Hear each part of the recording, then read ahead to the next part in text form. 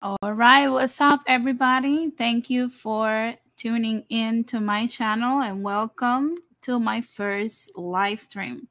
Today, we're going to discuss several topics about Latin Americans in Latin America and in the US in business. We're going to go over some topics that are happening in different countries in Latin America and also here in the US. I want to welcome all of you to tune in every Monday at the same time, 6 p.m. Pacific time, 9 p.m. Eastern time. And on Thursdays, we're not going to have a live stream, but we're going to have different shows, and it's called A Guide to Entrepreneurship. It's going to be every Thursday at 6 p.m. Pacific time, 9 p.m. Eastern time.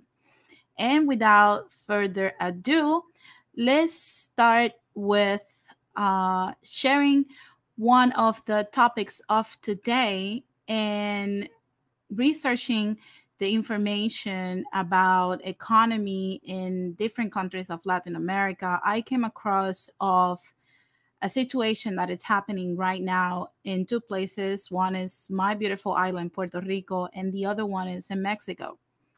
I'm going to start with Puerto Rico.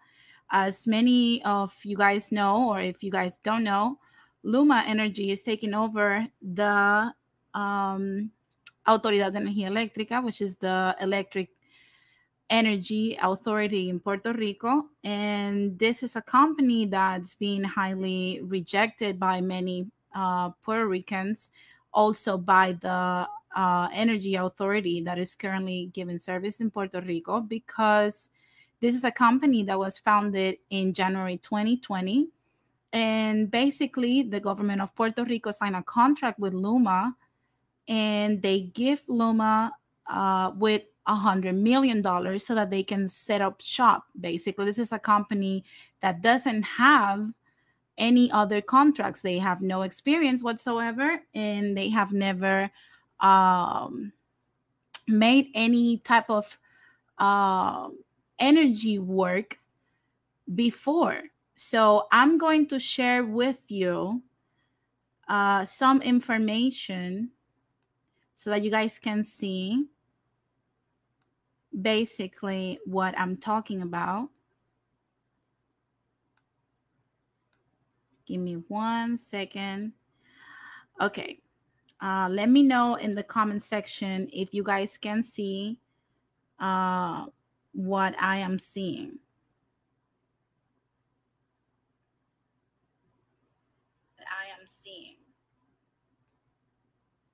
If you guys can see it, let me know.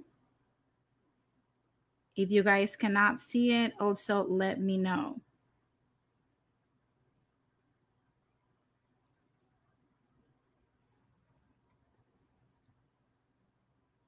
You guys can see it? Okay, perfect. So the news starts. Luma rejects mounting criticism of Puerto Rico grid operating contract, sees 100 million annual savings.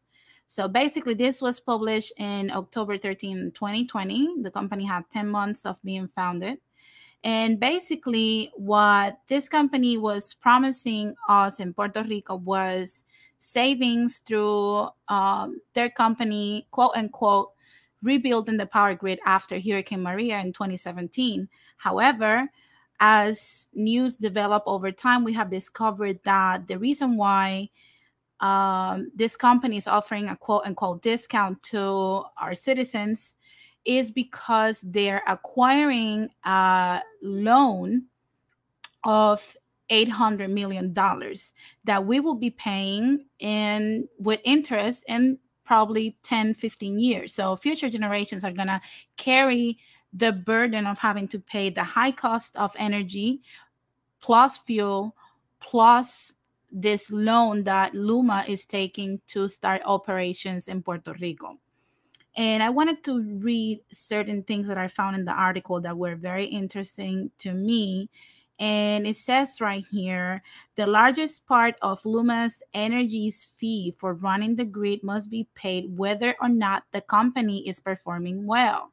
Sencillo wrote, The Luma contract is objectionable on a mix of policy and procedural grounds that are so extensive that its execution is unlikely to achieve critical resiliency, affordability, renewable energy, workforce, and budgetary goals. Basically,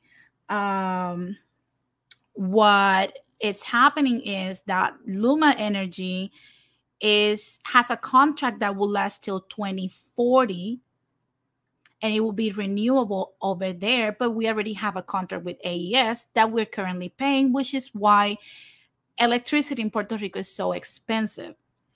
So Luma will add another tier of that. So basically we're paying per kilowatts, we were paying 30 cents plus the taxes plus what we have to pay to AES till 2034. And with Luma, it will be plus the Luma loan that they're going to get for $800 million. So regardless of them being sustainable or giving us a better power grid system, which they're not going to do, they already explained yesterday and Saturday that they're not going to touch the infrastructure, which is where the majority of the problem in Puerto Rico is the infrastructure, and we don't have reliable energy. So they're not going to fix the problem, but they already said that it doesn't matter, that regardless of their service, they're still going to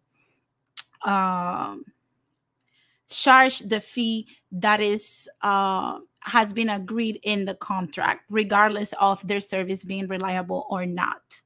So I want to discuss this subject, and I see all aboard already on the stream. I'm gonna bring her up. Hi, all aboard. Hi, how is everyone tonight? I'm good. How about you? I'm doing good. And I think this is a really interesting topic because something that I noticed in Puerto Rico, especially, is that America uses the resources and exploits the resources of Puerto Rico while acting as if it's not really a part of the United States. And Yeah. there's a lot of people making money, getting rich off of Puerto Rico. You know. Yeah. It's basically the same problem we were having with our airport. Our airport was in the same condition, our telephone company too, and it's because basically the government that we have continuously voted for, because people tend to vote with emotions instead of thinking, hey, who's a good administrator? Let's just try something new. And we have inherited so much debt that at this point, we're not a sustainable island. So what's happening is that these governments are creating programs that are like eternal contracts that are not sustainable. And when the companies, you have a monopoly. For example, the electricity authority in Puerto Rico basically was a monopoly because it's the only company that will provide you energy in Puerto Rico, as different from the United States. So basically what the company did is that they continued to give bonuses and like big salaries to its employees, and it was never saving or towards a rainy day. It was not being administered correctly.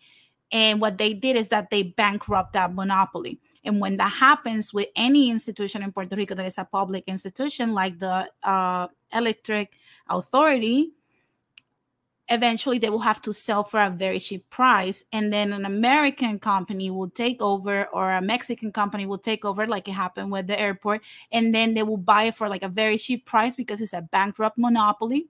And they can do whatever they want. And that includes also selling you like a more expensive service, or getting more into debt by acquiring loans, because there are public/private association. So they still have some benefits that the government has, which is acquiring funds towards loans and stuff. But at the same time, it's for profit for themselves. So one day, let's say they go bankrupt or something, they really don't have any responsibility to the people. And I think that's something that we don't talk about much when we're talking about situations that are happening in Puerto Rico. It's happening with the coasts, it's happening with our airport, it's happening with our communication system, and now we're seeing happening with the power grid situation. And it's really sad. So I think something that happens in Latin America and in all countries really is that a lot of times they find politicians that can be puppets, and they that are willing to allow the USA and other countries to be able to exploit their resources. Because for example, I just posted an article in the private chat. There were some FEMA officials who were arrested after Maria. Yeah, because of the Cobra situation. We had a situation with Cobra that was a company that was basically the same thing that happened with, I believe, Whitefish. Is these companies are basically LLCs that are registered, like, let's say I register an LLC today and I will make a proposal to the government, or I will like approach somebody that it's like a government official, and I will say, hey, I can provide the system, but you will have to pay me to set up shop, which is basically, like I said, it's extremely taxing on people that are already suffering the burn of being basically a U.S. territory. So what they do is that they give these friends that they have acquired, hey, I'll give you $100 million in from the government's purse, and you give me back 10 under the table. So by enriching themselves, they're selling us away, which is why we're always telling people, and let's encourage people to vote smartly. Let's start being more aware of the problems that are happening and not letting things slide. Like right now, where the country is divided over this contract. There's some people that are saying, well, we should give this company a shot because we're so tired of the AEE. But at the same time, I'm like, they don't have the capacity to actually take over, and they don't care that you get service, because regardless of them giving us services, they're still going to charge their fee, which is why it's so controversial, and it's kind of disturbing. It's really disturbing. And on top of that, they don't even want to address the public. They were given an opportunity today to go into an interview with the AEE, third party, and themselves, and they said they wanted to only speak in English, knowing that the majority of the public speaks Spanish. Mm-hmm. So because the people that were interviewing them could not speak English, they decided to just stay quiet. So they're not giving their side of the story. They're not providing us with an avenue to repeal or cancel the contract. I would love to see the development of this and see what happens in the future. But I think, I don't know, I think it will end up in the contract not being canceled, in my opinion. I remember about maybe a year or two ago, the people in Puerto Rico, they had like an uprising, and they were able to change the leadership, so that the people are very strong there. And I think it takes people, making their voices heard and protesting, because they can definitely make change. You never really see so many people in the streets the way that they were in Puerto Rico. Yes, it was in 2019. You saw the protest about our governor. We kicked him out because of his stupidity. 4,000 people died after the hurricane. Mm-hmm. So, and that people still forgave him for that. They were a little bit bitter about him, but they still gave him the opportunity because he was, representing the youth. But when the Telegram chat was exposed and he was making fun of Puerto Ricans dying and saying like, oh, like, this Christmas is not going to smell like gasoline because people don't have to depend on generators. We're so tired of that. And making fun of people, calling women bitches and stuff like that on a Telegram chat that was with a lot of government officials that he named. and appointed, people got fed up. You know, we had people that had to bury their family members in their backyard because the cadavers were decomposing. Nobody was coming to pick them up. The island was destroyed, and he was making fun of people behind closed doors in a shot. So I would love to see what happens eventually with this Luma contract, which is, to me, it's very nerve-wracking. I believe it's very unfair, and also for what I have read, because it's 800 pages, so I haven't finished reading it myself. But in the pages that I have read, there's 5 points where this contract given to Luma Energy is against the law. So would they be able to cancel the contract or reform it like the current governor wants? We do not know.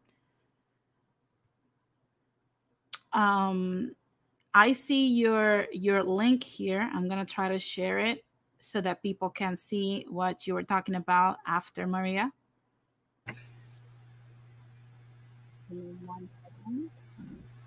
And this is FEMA. This is an American. This is like a right for all American territories and states, and they were committing fraud. Yeah. It says FEMA official arrested for fraud over Hurricane Maria recovery effort in Puerto Rico. Okay. This is the lady that was with Cobra, right? I believe so. Okay, so it says a former administrator of the Federal Emergency Management Agency was arrested Tuesday for taking bribes from the president of a company that landed $1.8 billion in federal contracts to repair Puerto Rico's electrical grid after Hurricane Maria devastated the island in September 2017. Federal authorities arrested Asha, I don't know how her name is, but it's Tribble, FEMA's former deputy administrator for the region that includes Puerto Rico.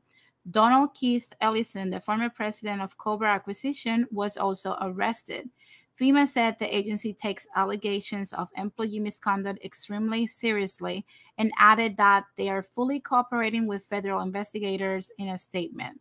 Yeah, this is the lady that basically worked for FEMA and was telling the AEE employees, which is the electrical authority in Puerto Rico, the energy authority, that they needed to comply in a specific way if they wanted FEMA to give the almost $2 billion to them to repair the power grid. And in reality, what she was doing was a backdoor deal with Cobra, which was somebody that she was involved even romantically, I believe so. And they gave her money to purchase a penthouse, a home here in California. You know, she had a bank account, I believe, for like $2 million, something like that. She was embezzling money for this company. You know, she was sharing internal information with Cobra from FEMA so that they could land the contract, even though Cobra was not even the cheapest company that did an estimate for FEMA. So this lady is in hot water right now, like after they arrested her, because the federal government in Puerto Rico said that they have enough proof to prosecute and convict. So this is a case that we're still seeing alongside Julia Kelleher and many others that have embezzled left and right money from the people in Puerto Rico towards their own pockets. And it, like I said, it's the situation in Puerto Rico is really, really sad. I just feel like we need to bring more awareness of the situation so that people can make their own opinions about it, and let's take action. What do you think, Colabor?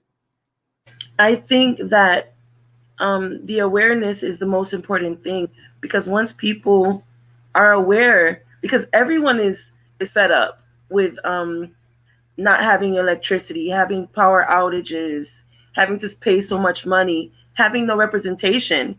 People are fed up. But a lot of times, I think being a colony of America, or like being like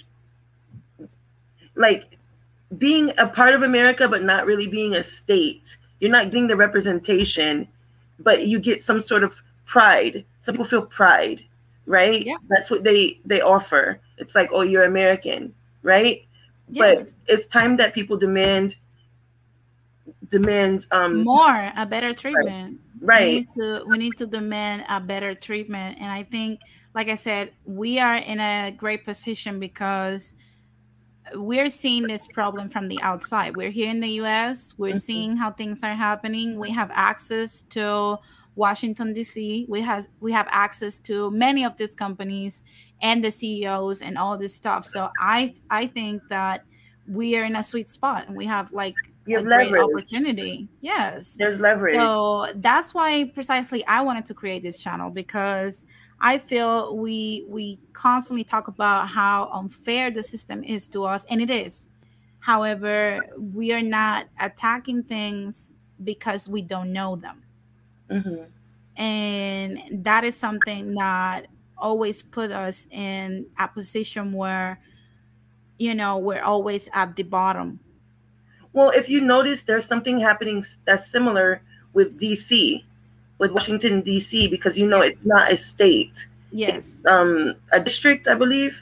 But there's something similar happening where they're wanting to be considered a state. So I think if there was like some sort of um, if people reached out to each other, I think there could be a big push to get both of those places either recognized as a state or at least given the same protection and rights. Because I think the hurricane really showed, it shows where America stands For with our sure, for sure. territories. Yeah, it's something that, I mean, it was so devastating that that was the only positive thing that I think came out of it. Like, people, for once, like, I have not met anybody here that when I tell them where I'm from, they always talk to me about Hurricane Maria. Hmm. And it literally put the eyes of the world on us, and we can finally like talk. And I think that's what snowballed the situation towards the 2019 protests, when we kicked out our governor outside. Hmm. And I feel that we should keep the momentum alive. If we don't keep that momentum and start taking care of, home and like what's happening down there, using our leverage of being here in the US, you know Because you guys actually do have a very strong voting block if you use it. Because yeah. there's certain states where you could really change the outcome of an election, right? Yes. um Definitely, like New York, Florida, there's a huge population as well. um in Massachusetts, like, I'm a believer of someone having to earn my vote. If Yeah. you're not taking care of my interests, then you're not going to get my vote. I don't care if you're Democrat or Republican. And so, um, in DC, they're trying to push to become a state, and I think that would be a good front to kind of unite on. Because if you remember as well, like, this is where the Black and brown communities could really benefit each other, right? Because in Hurricane Katrina was, I think, the first example of it was Maria before Maria, right? That was the Yeah, it only was it other was time. just as devastating. I remember Katrina. Oh my God, Katrina was horrible. Was a horrible sight, especially if you've lived through a hurricane. You know what people in Louisiana went through when they faced Katrina. That I was mean, super seeing dead devastating. people floating in water, people starving. Americans, these are Americans, and it's the same thing with Maria. That people are starving, and we have access. We can drop water off in the Middle East. We can drop water off and food off in thousands of miles away, but we can't take care of our own people because they're minorities. That's the truth.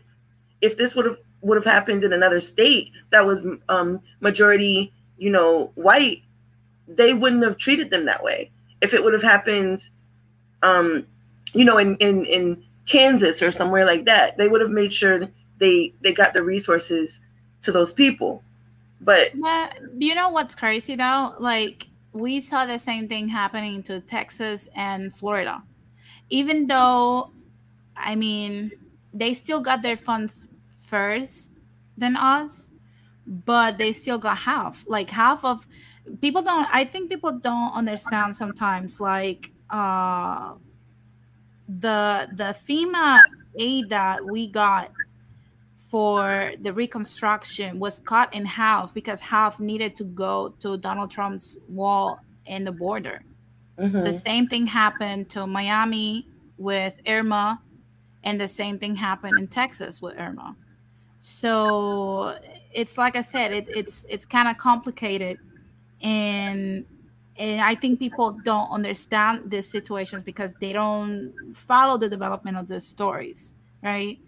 So even right now that they say, oh, like, let's celebrate because Joe Biden approved the $6.8 billion that are needed to finish the reconstruction of the island. What he's not saying is that FEMA does not give you the money per se. They're going to divide it in municipalities, which is like counties here in the US, right? And the municipalities have to have the money to rebuild, and FEMA will reimburse this money. Right. So that's another yeah. trick. So many. So if you don't, so who's gonna be disenfranchised? It's not gonna be the very wealthy areas, the capital. It's gonna be the little small cities and towns that already were suffering before the hurricane. So all the areas in the interior, and even not even that, the capital too, because the mayor of San Juan that we had was, very incompetent. She literally let San Juan go and rot, and she bankrupted the whole municipality. So obviously, they don't have the money to rebuild. So something has to be done, and eventually, we have a time limit as a Commonwealth to use certain funds. Like if you don't use certain funds in a certain amount of time, they will go back to the federal purse, like the purse of the United States. So they're saying right now that more than half of the municipalities don't have the funds to rebuild and get the reimbursement from FEMA. Wow. So how is this going to fix what needs to be fixed in the island? We don't know. What we know is that we have to come up with a plan here in the US to address this in Washington, which is something that I hope the many quote unquote Puerto Ricans on YouTube streets that I've been facing also start being more aware of instead of attacking one another, because these are issues that if we don't solve them in 2021, our kids will inherit them. We will lose our land. We will lose our people, basically our culture, because many people will be forced out of the island to the States. Yeah, and that's of what course. a lot of people have had to do is migrate to the States when there's like Puerto Rico is paradise. That's a place where so many people go to have vacations and enjoy themselves, but at the same time it's at the expense of the local people. It's a tax haven for many people that want to evade paying taxes.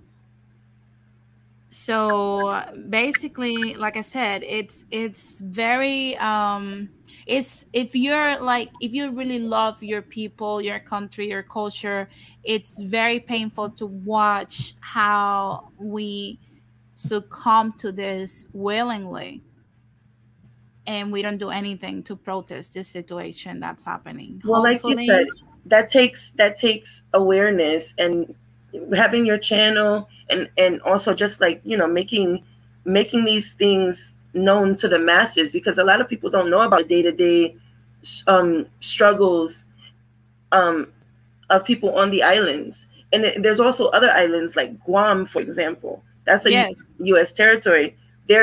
Everything, it repeats itself. I think if we all like sort of unite, then we do have the numbers. We do have the numbers for sure. And the thing is, like, many of, like, if you evaluate like our cultures and stuff, like we often just like to point our eyes to the government. Oh, the government is doing this, the government is doing that. Yes, our governments they share something in common with the US government. They're extremely corrupted. I agree with that. Now, the changes never come from the people on top. They always come from the people at the bottom. So we are all at the bottom. We're under their boot. We have to do something to come up and rise above all of these problems. And I think, even if it's, I just started this YouTube channel, like, even if it's by bringing awareness or like letting people know, hey, this is what's happening down there, then this is what we have to do. Alongside of us starting our own businesses in Puerto Rico, Mhm. alongside of us bringing in the cash flow that we need and reclaiming our land, which is something that many of us are trying to do, at least the ones that are first generation here, like Mhm. myself. And Now, go ahead. it's also about I think calling out the politicians who are corrupt, because none of this can happen without people on the ground, right? Yeah, Taking bribes. Not, they need puppets. So when there are puppets, call them out. Get them out of there. Get them out of there. If they're not taking care of the people and the interests of the people, then they need to go. for And I sure. think you guys have that power to do that, because what happened in 2019, It amazing. was beautiful. Let me Yeah. tell you, we had people in Switzerland, we had people in New York, we had people here in LA. There was people in Brazil, Venezuela, Mexico, everywhere protesting so that our government could be kicked out. And they all started quitting because we were not going to let it go. And we got our MF governor out because he was literally not working for us. And he was like the worst governor we've had experienced in modern Puerto Rico. Now, I want to take the subject to another issue that we have had in Latin America that caught my attention in the past few days, and that is the banning of outsourcing the way we know it in manufacturing in Mexico. I'm gonna share an article.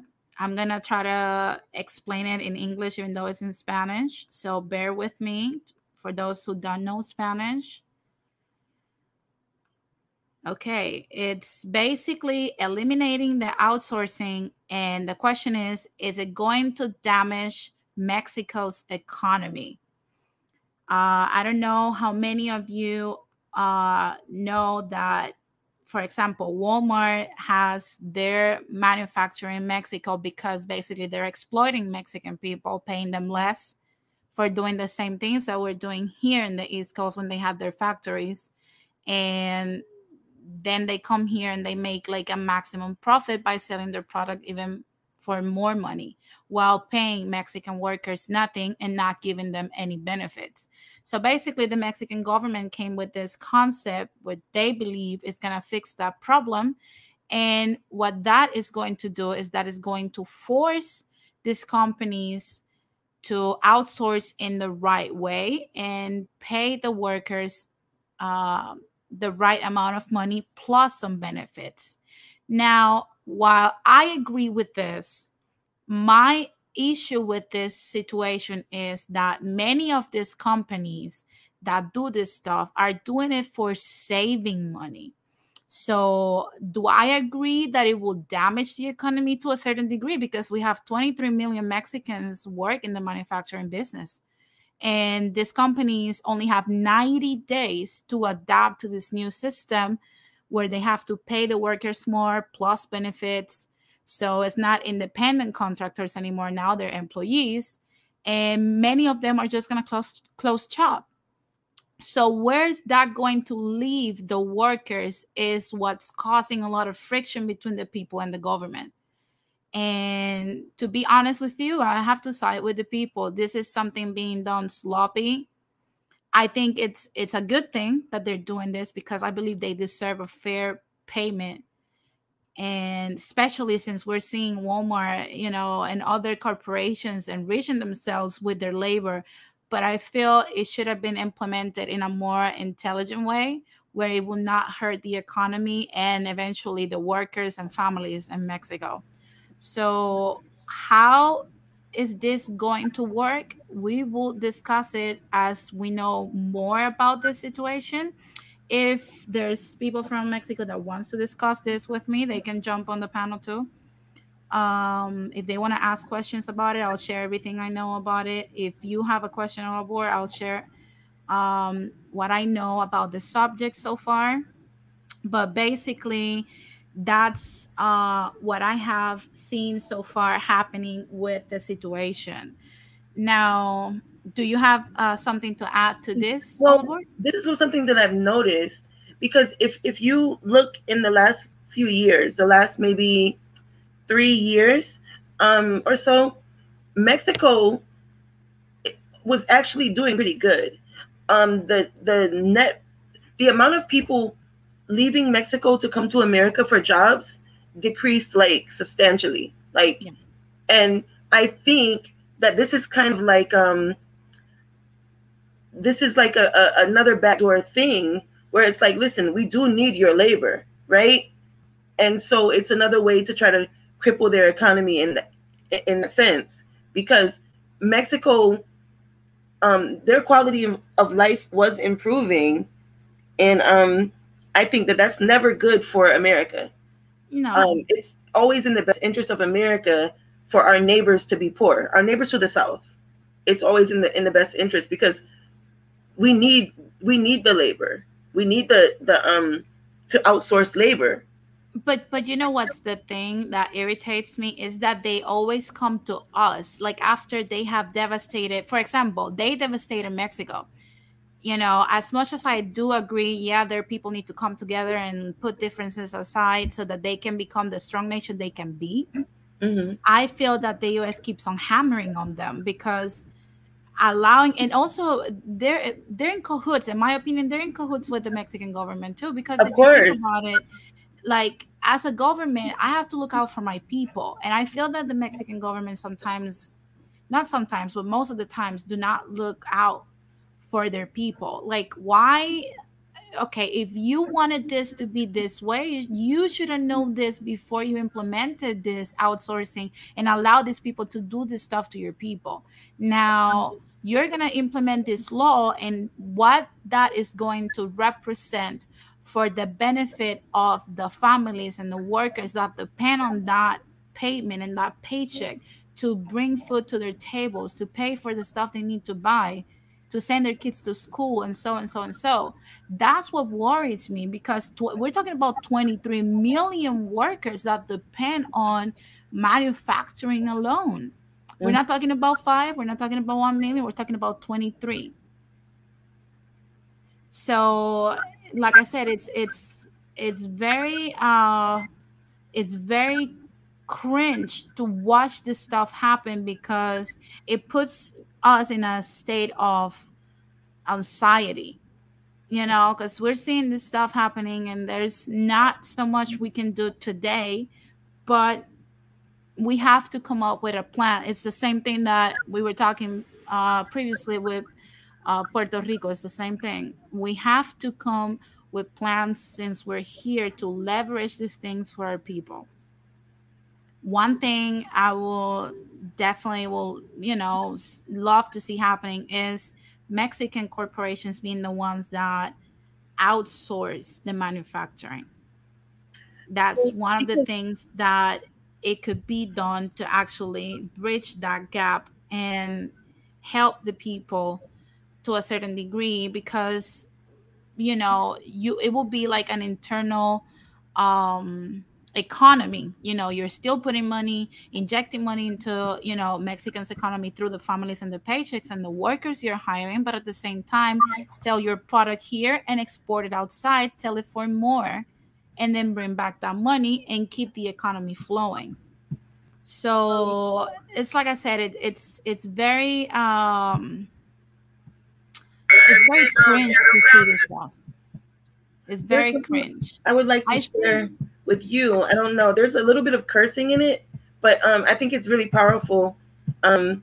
It's just a very powerful image. But give me 1 second, Albert. Mexicano, if you want to come up, I have to know who I'm talking to. This is not a show for trolling. This is for information, news, and finances. So if you want to come up, I have to see who I'm talking to. Okay. So continue, Albert. There's I just shared the link in the private chat. Okay, let I, me let me it just share. shows the power that Mexican people have. I think indigenous people all around the world. That's every indigenous group. Like we have power in our numbers, in our intelligence, in versatility, Yeah, and we just have to capitalize on that. let me share it and let's see. Let's see what you're talking about.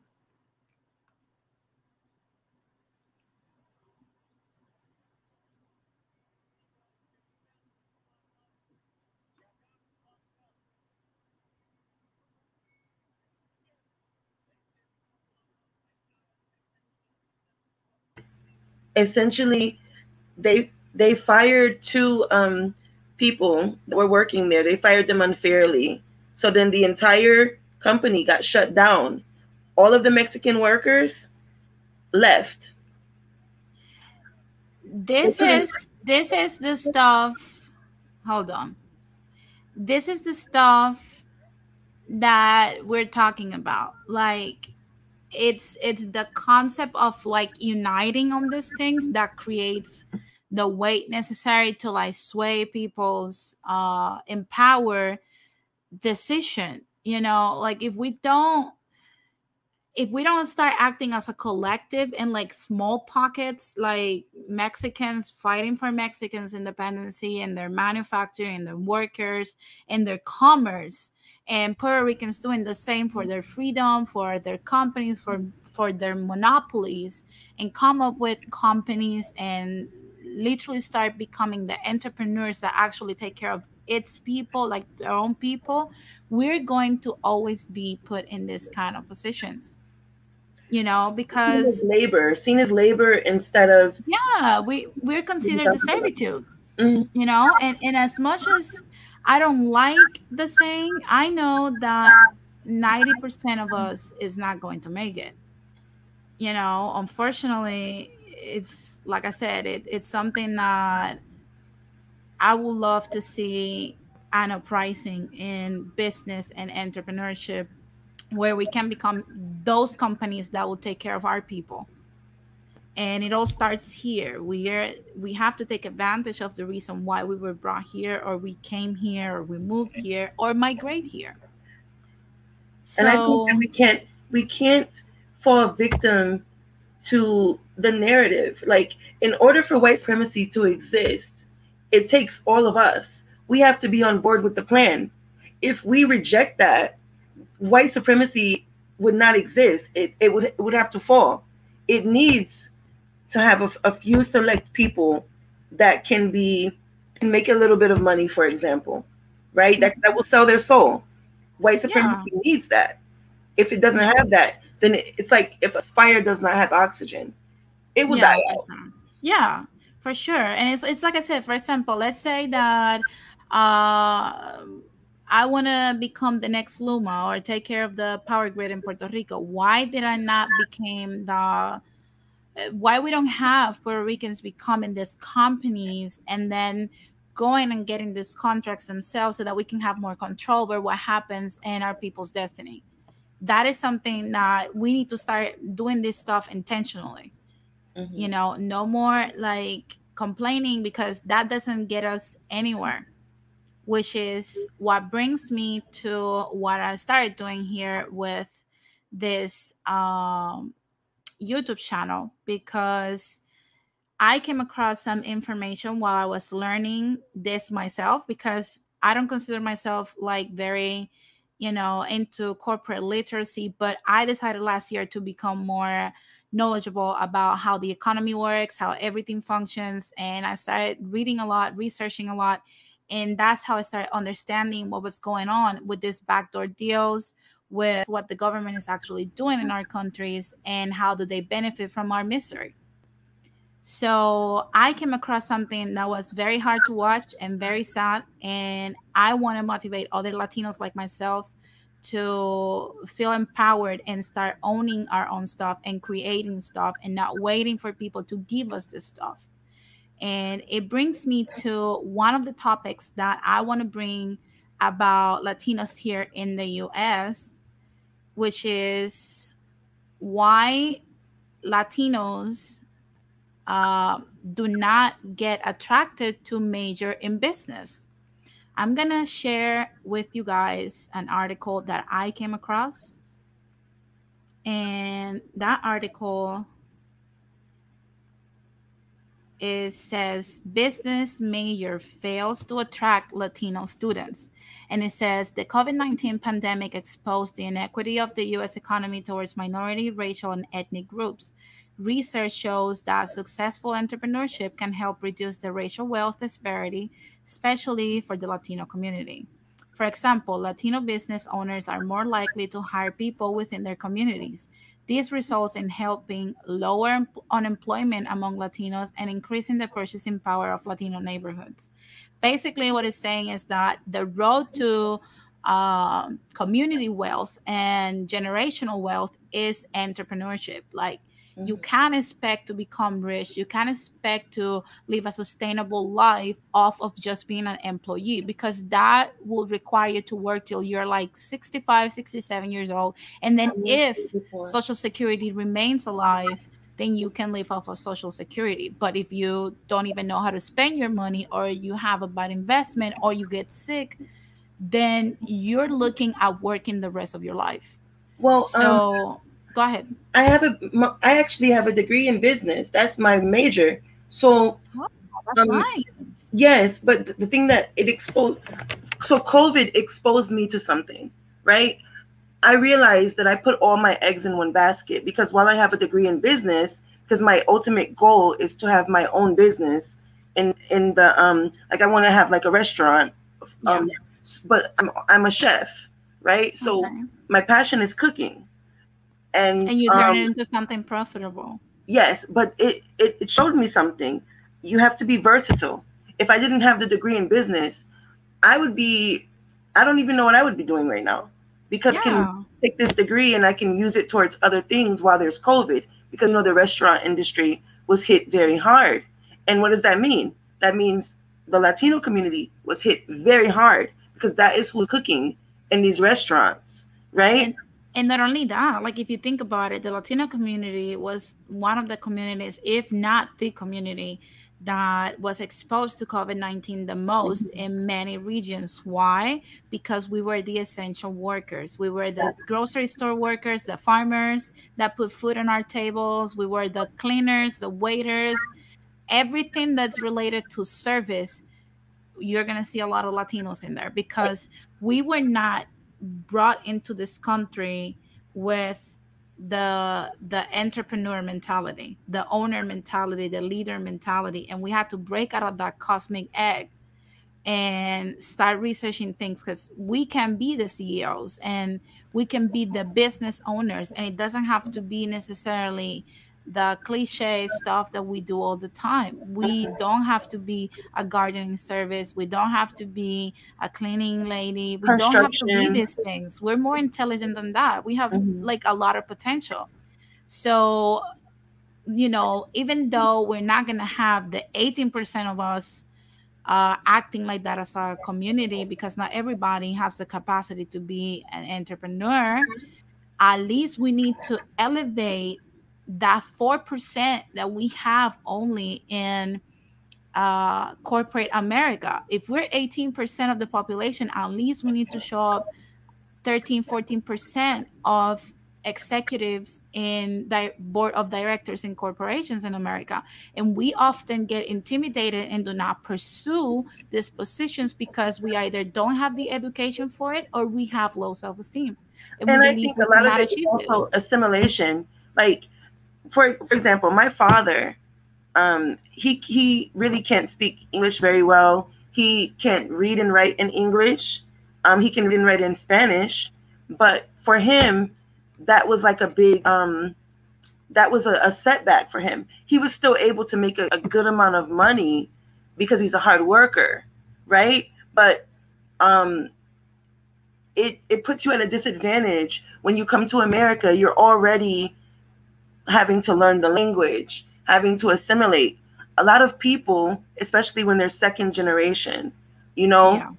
a lot of people, like my parents, they kind of taught us to kind of distance ourselves away from our culture because you kind of want to assimilate into the mainstream white America, right? Yeah. So a lot of times when people that are CEOs, even though they're Latino or Hispanic or whatever, a lot of times they distance themselves from their culture and their people because it's not acceptable. It's a little bit harder. You don't want to be seen as other.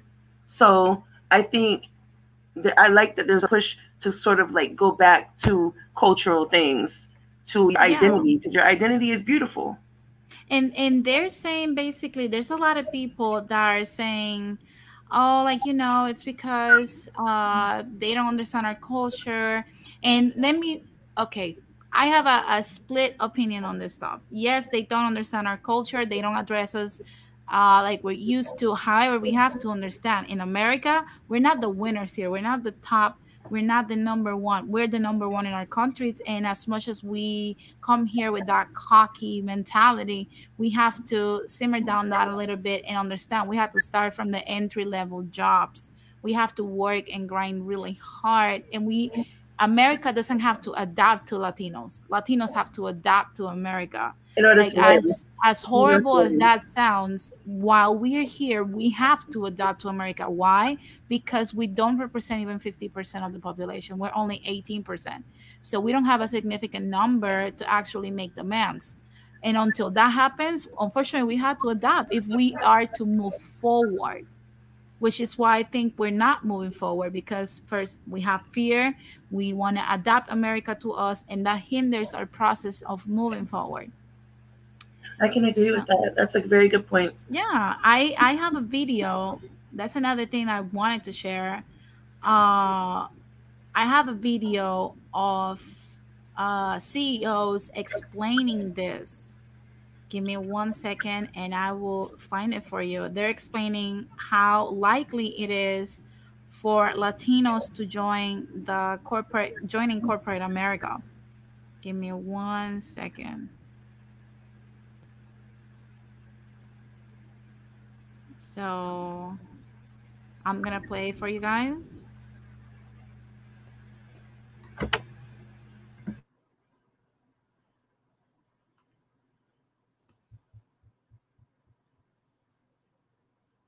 I don't hear sound. I don't know if there should be sound.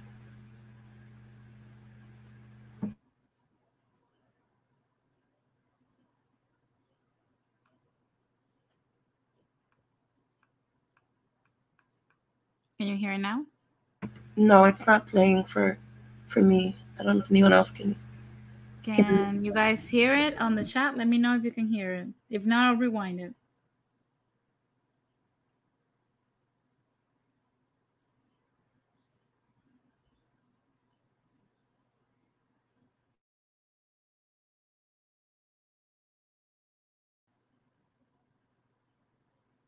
I'm gonna stop it.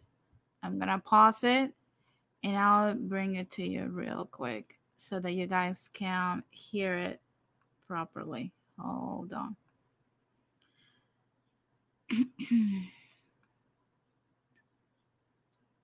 So,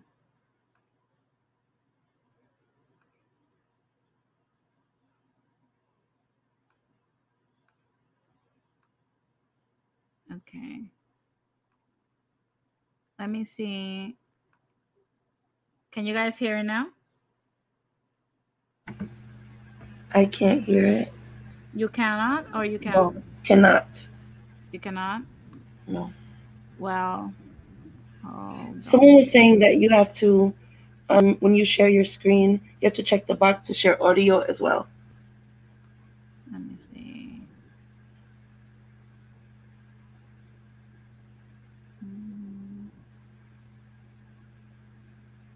Okay.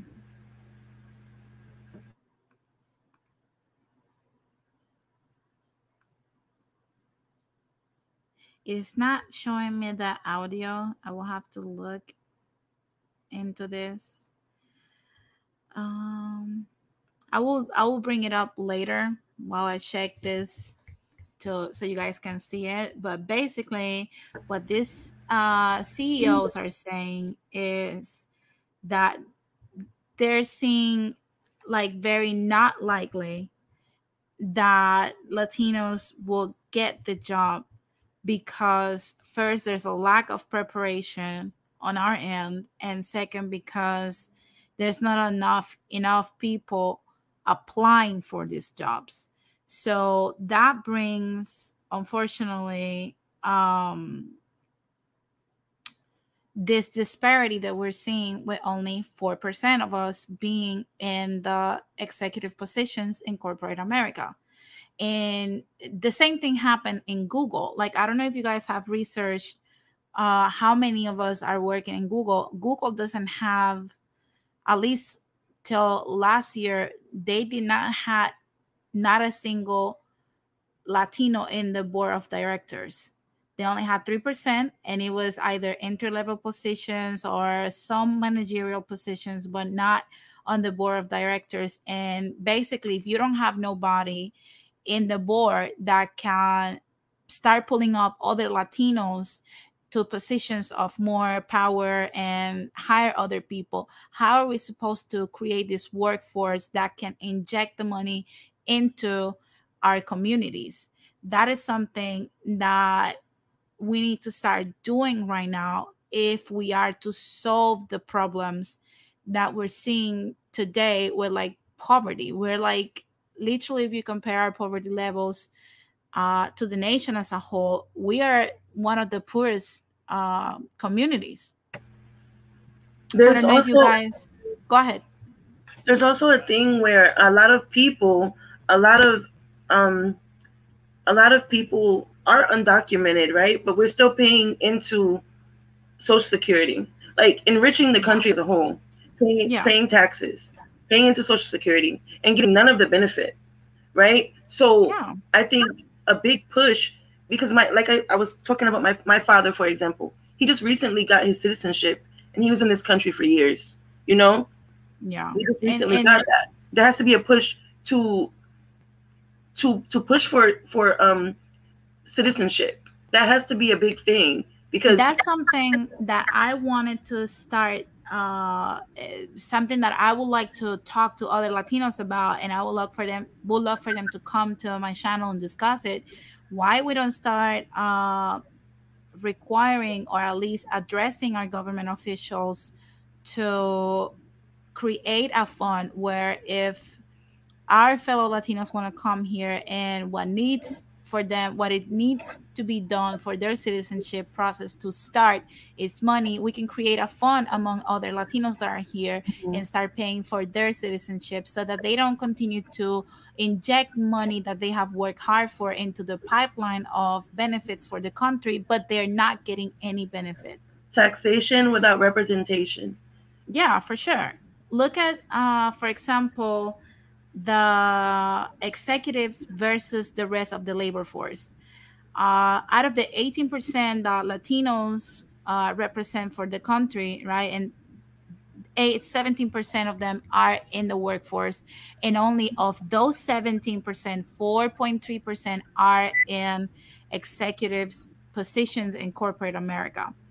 And African Americans are at 13% of the population. 13% of them are in the workforce, and 3.2% of them are in corporate America. And Asians is 6% of their population are in the workforce. 5.9 are in corporate America. So only 0.01% are not in corporate America. I mean, 0.1%. That's actually very Narrow. impressive that It's they would very narrow. They have choose. almost their whole community in corporate America. You know what's interesting is um, Asian people, they were getting the same sort of treatment maybe 100 years ago or 60 years ago, something like that. Like, there, well, see, so the civil rights movement, it helped everyone, right?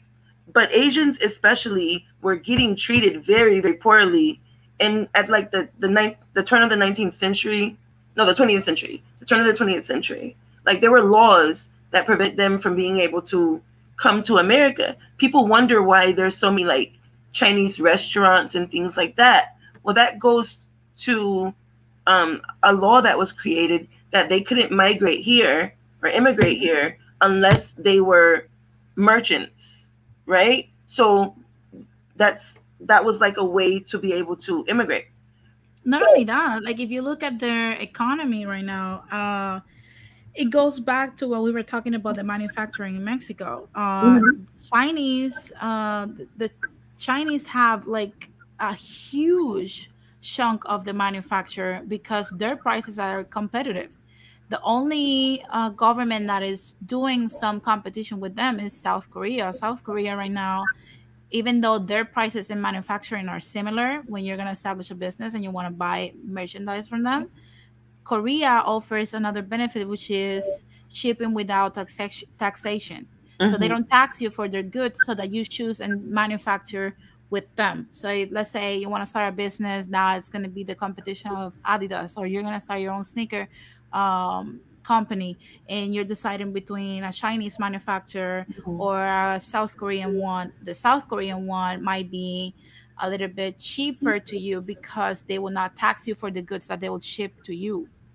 So those are things that we need to start, looking into so that we can learn and implement here. And like literally, it would save you a lot of money that you can put into other things in your business, like marketing, because that's another thing that impacts Latino businesses, is the fact that, okay, we start like a small taco restaurant, or let's say like a painting or window repairing business, but we don't promote it well.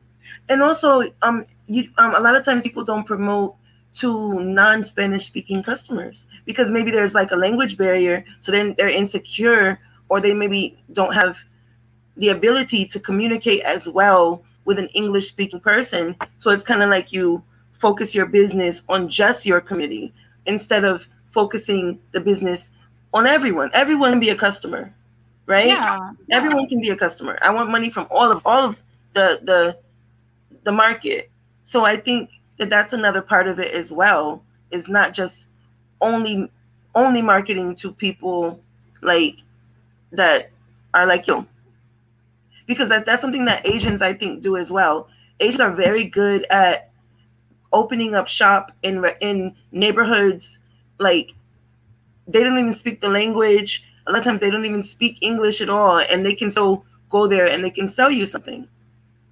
Yeah, but they also look at what Morena said, and thank you, Godzilla. I wish you could have come here and like discuss the citizenship topic with us, because I'm not really that familiar with it, because in Puerto Rico we're basically a colony, a territory, or a commonwealth, so we don't have to go through the process of citizenship. And I would like to hear more from Dominicans or Mexicans or Central Americans in this topic. But if you think about it, look at what Morena said, and it's true. I've seen it many times. It's just word of mouth or local station promotions. We're not trying to get into the marketing. We're not hiring or putting in our business plans a marketing budget and like aiming for it. Like hire a marketing agency or try to put your business in many places as you can. And that's why many of these businesses either are local only, they never branch out, and eventually in 3 to 5 years they do not grow as they should if they would have put in a little more effort into expanding their business. So it's something that we have to overcome. If you look at there's so many different cultures that have profited off of Latinos and Hispanic people, like Chipotle. I don't even know who owns Chipotle, right? I believe it's McDonald's now. It's like generic food, right? But they were able to take like the basic flavors and market it to the world or the country and make money off of it, when there's so many restaurants that are better than them. It's insane, because they're not even owned by Mexican people right now, but they sell you Mexican food. Exactly. Wouldn't it be better to have Mexicans creating their own food, creating a franchise and then selling the franchise to other people so that it can be spread all around. Now, that plan will require not a lot of funding because you just need literally to start one, but it will require the right marketing tools so that you can get people that want to have their own business but they don't have a proper idea to buy your franchise. Exactly. And the path to success will always be invest your savings in the stock, generate wealth, start a business, and then from that business and the earnings invest in real estate, which is why McDonald's corporation is so rich. They're not rich for burgers and fries. What they make a business of is real estate. Mm. Is real estate. If you want to own or like have a McDonald's, they will rent you one of their spaces that they have. Depending on the location, it's 1 million a year or 2 millions a year, but it's the real estate what you're getting. The rest you're buying depending on what you sell. Now, it's like I said, these are things that I would love to start discussing with other fellow Latinos, and we can start doing so that we can have capital enough to start doing more stuff for our people and employing our people. Sundown asks, does Chipotle even cook their rice? They feel like rocks.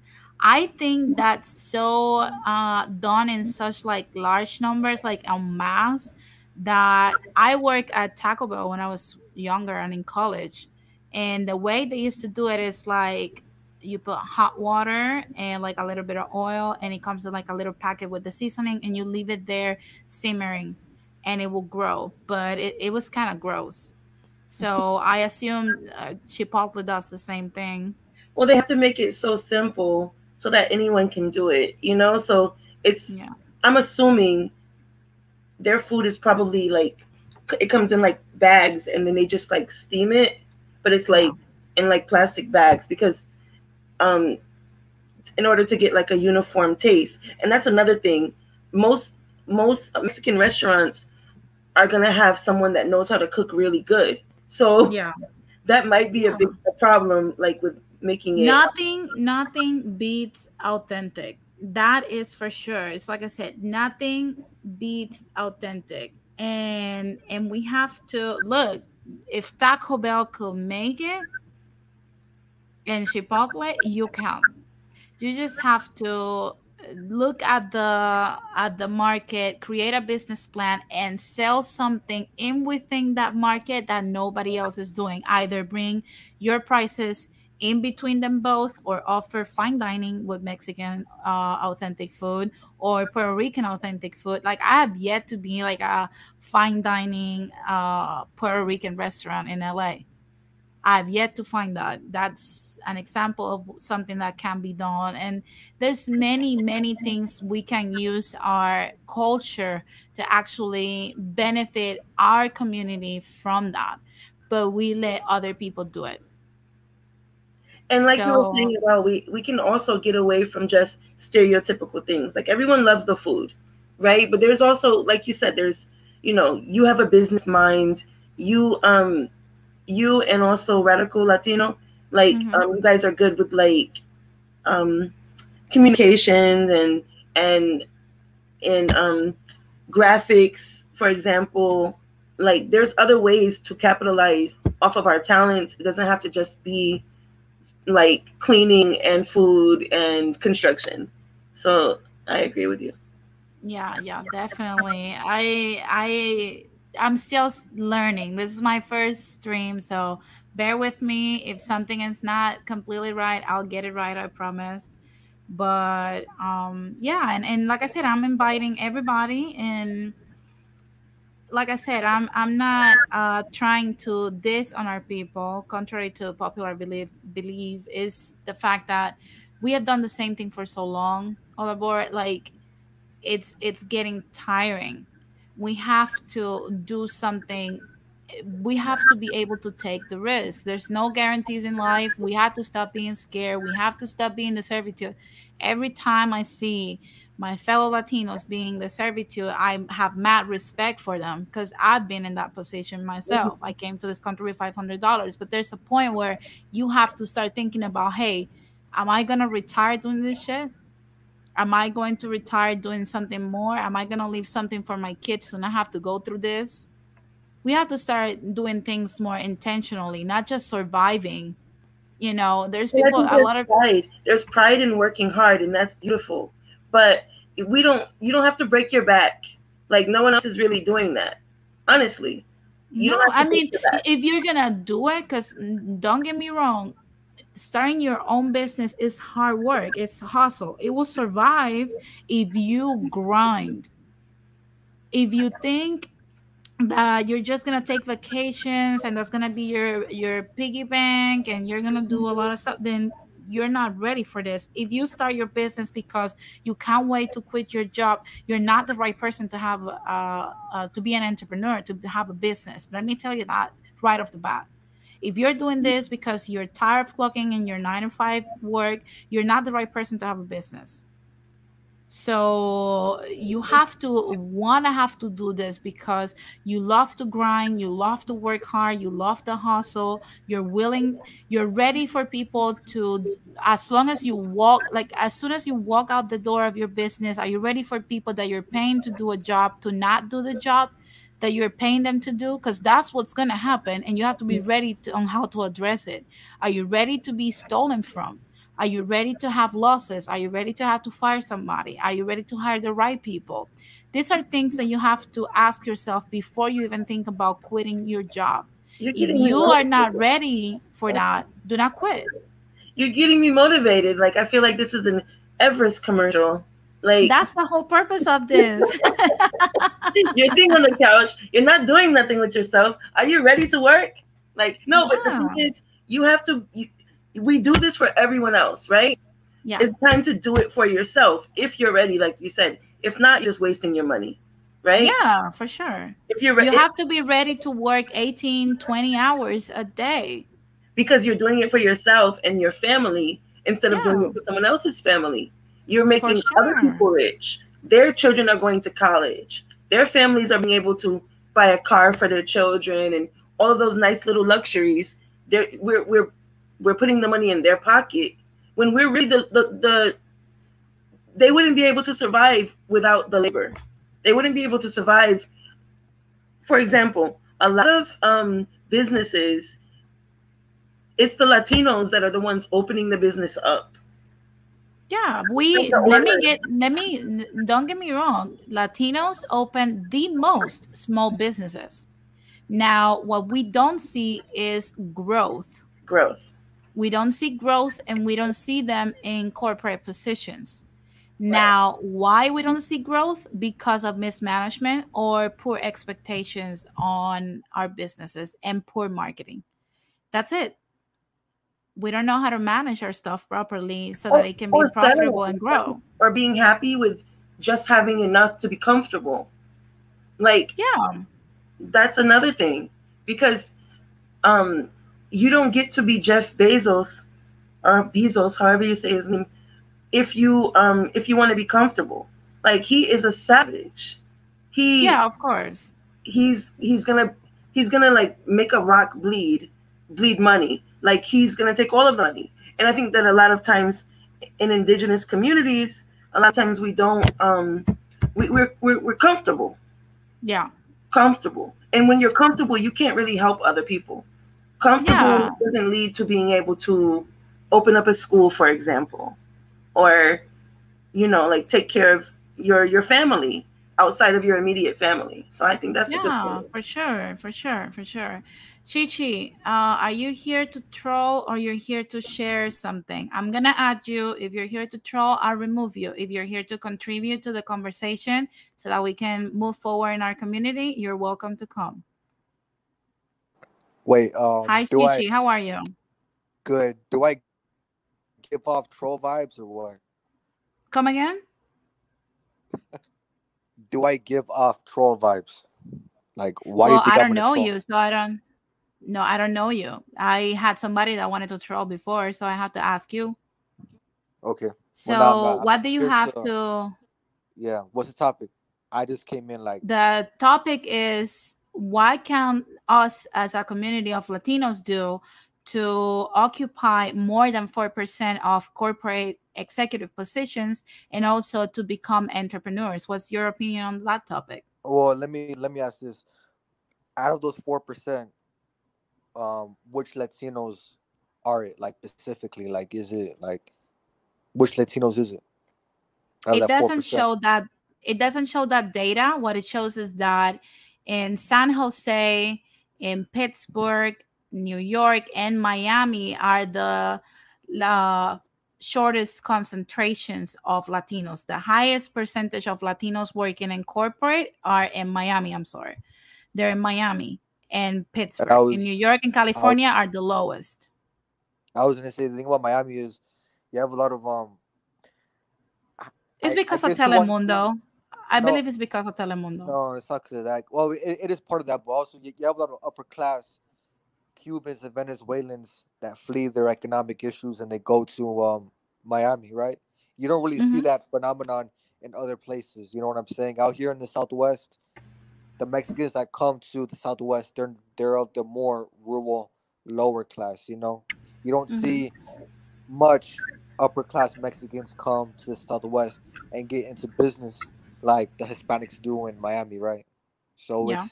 there's a reason why Miami, is big in that. So, but Yeah. I was gonna say, me personally, okay, why do you think that we should establish businesses and an economic presence in America and We not just have to. We have to why? because if you think about it, we're the least enrolled in college, the least graduated from college, and it's not because we don't have the capacity. I believe coming from the countries we come from, we have to develop skills that American people don't have because this is a first world country.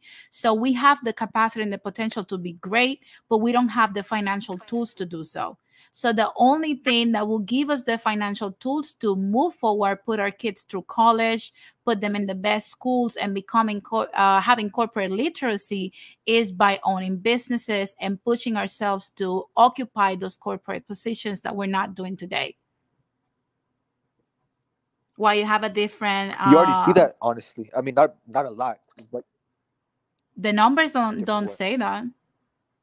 Numbers say we only occupy Well, no, 4%. but yeah, yeah, I know what you mean. I know what you mean. But I mean, where I live, because I'm in South Texas, and out here everything's Mexican owned. Everything from even the mayors, the sheriffs, the malls. You know what I'm But those saying? are But not I the know. sheriff and the Yeah, malls I know. are not I know. necessarily owned by us. We I have know. stores But in yeah, them, I know. I know. but they don't grow. Like for example, we're not the owners of Macy's, but Yeah, I we know. I know. can be. We have the capacity. Do you agree that we have the capacity to be better than Macy's? Honestly, We man, the do. thing about me is when you do that, you know what I'm saying? Yeah, I mean, you're trying to be American, and I don't think other Hispanics should try to be American. You know what I'm saying? Like we should be our own thing. Like we should get money and build houses back in Latin America. Now the Southwest is a bit different because Southwest has always been kind of Hispanic. You know what I'm saying? But like, I don't want to see Hispanics in places like New York. You know what I'm saying? Like, But or there are already Philadelphia, Hispanics in New Chicago. York. What do I you know, but mean? I don't want to see that though. Like, it's just like New York's like it's not a good place for us. Like don't go to New York, man. Like New York is it's a dynamic city. It's very dynamic out there. But like, why do you think? How do you suggest then, if you don't want Latinos to move forward in corporate America I and don't create want them to. generational? I don't Okay, want them to then move what's forward. your? Did you watch the I don't want stream them to from move the forward. beginning? Did you No, watch I the stream didn't from know. the? Okay, at No, the I just jumped beginning. on. Okay, at the beginning, I showed in the stream how the Mexican government is eliminating outsourcing in Mexico today, and how Luma Energy is taking over the power grid in Puerto Rico. So these companies per se have the power because they had the corporate literacy to actually overpower our people in our countries.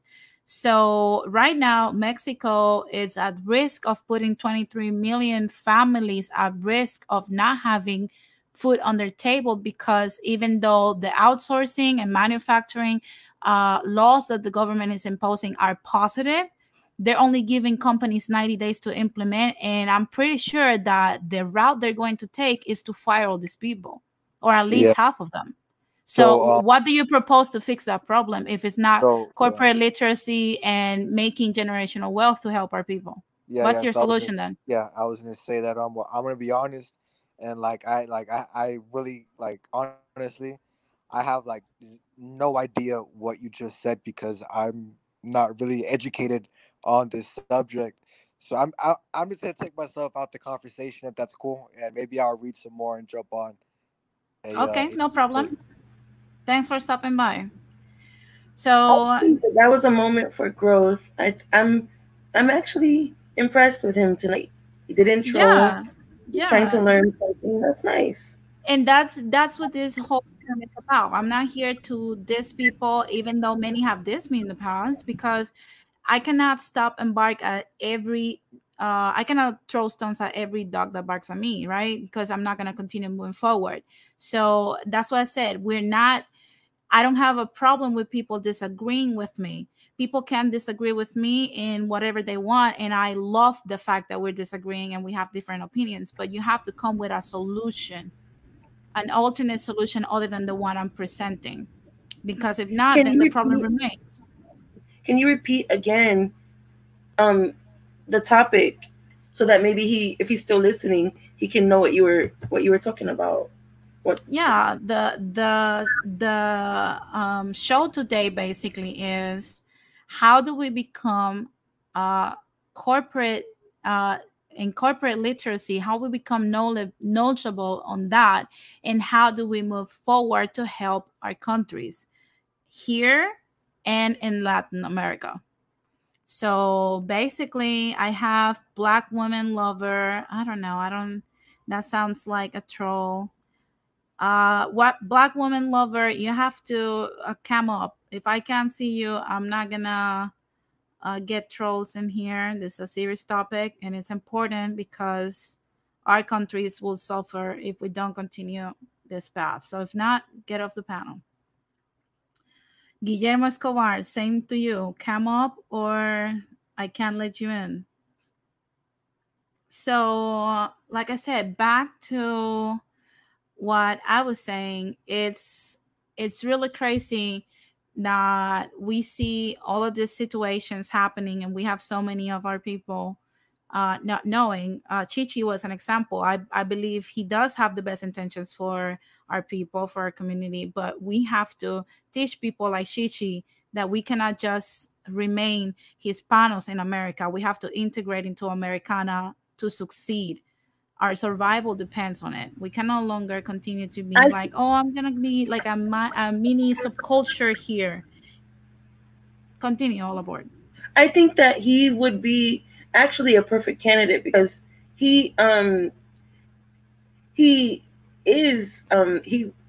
not going to talk about the things that were said on the other stream. That's a different channel. But I think that he has potential because he does want to see his people do well. Me too, because he talked about his culture, and I take that seriously. Mm-hmm. You know. Now, Inquisitor, I see that you join us tonight. You can unmute yourself. How are you? ¿Qué hay? Bien, bien. Felicidades en tu debut. Gracias, corazón. ¿Cómo está? Aquí, chilling en casa, tú sabes. Now, I saw you're doing it in English, right? Or yeah, I'm doing it in English. You can speak on both, but mostly in English so that the people that don't speak Spanish can understand us in the panel, in the chat. I'm sorry. Yeah.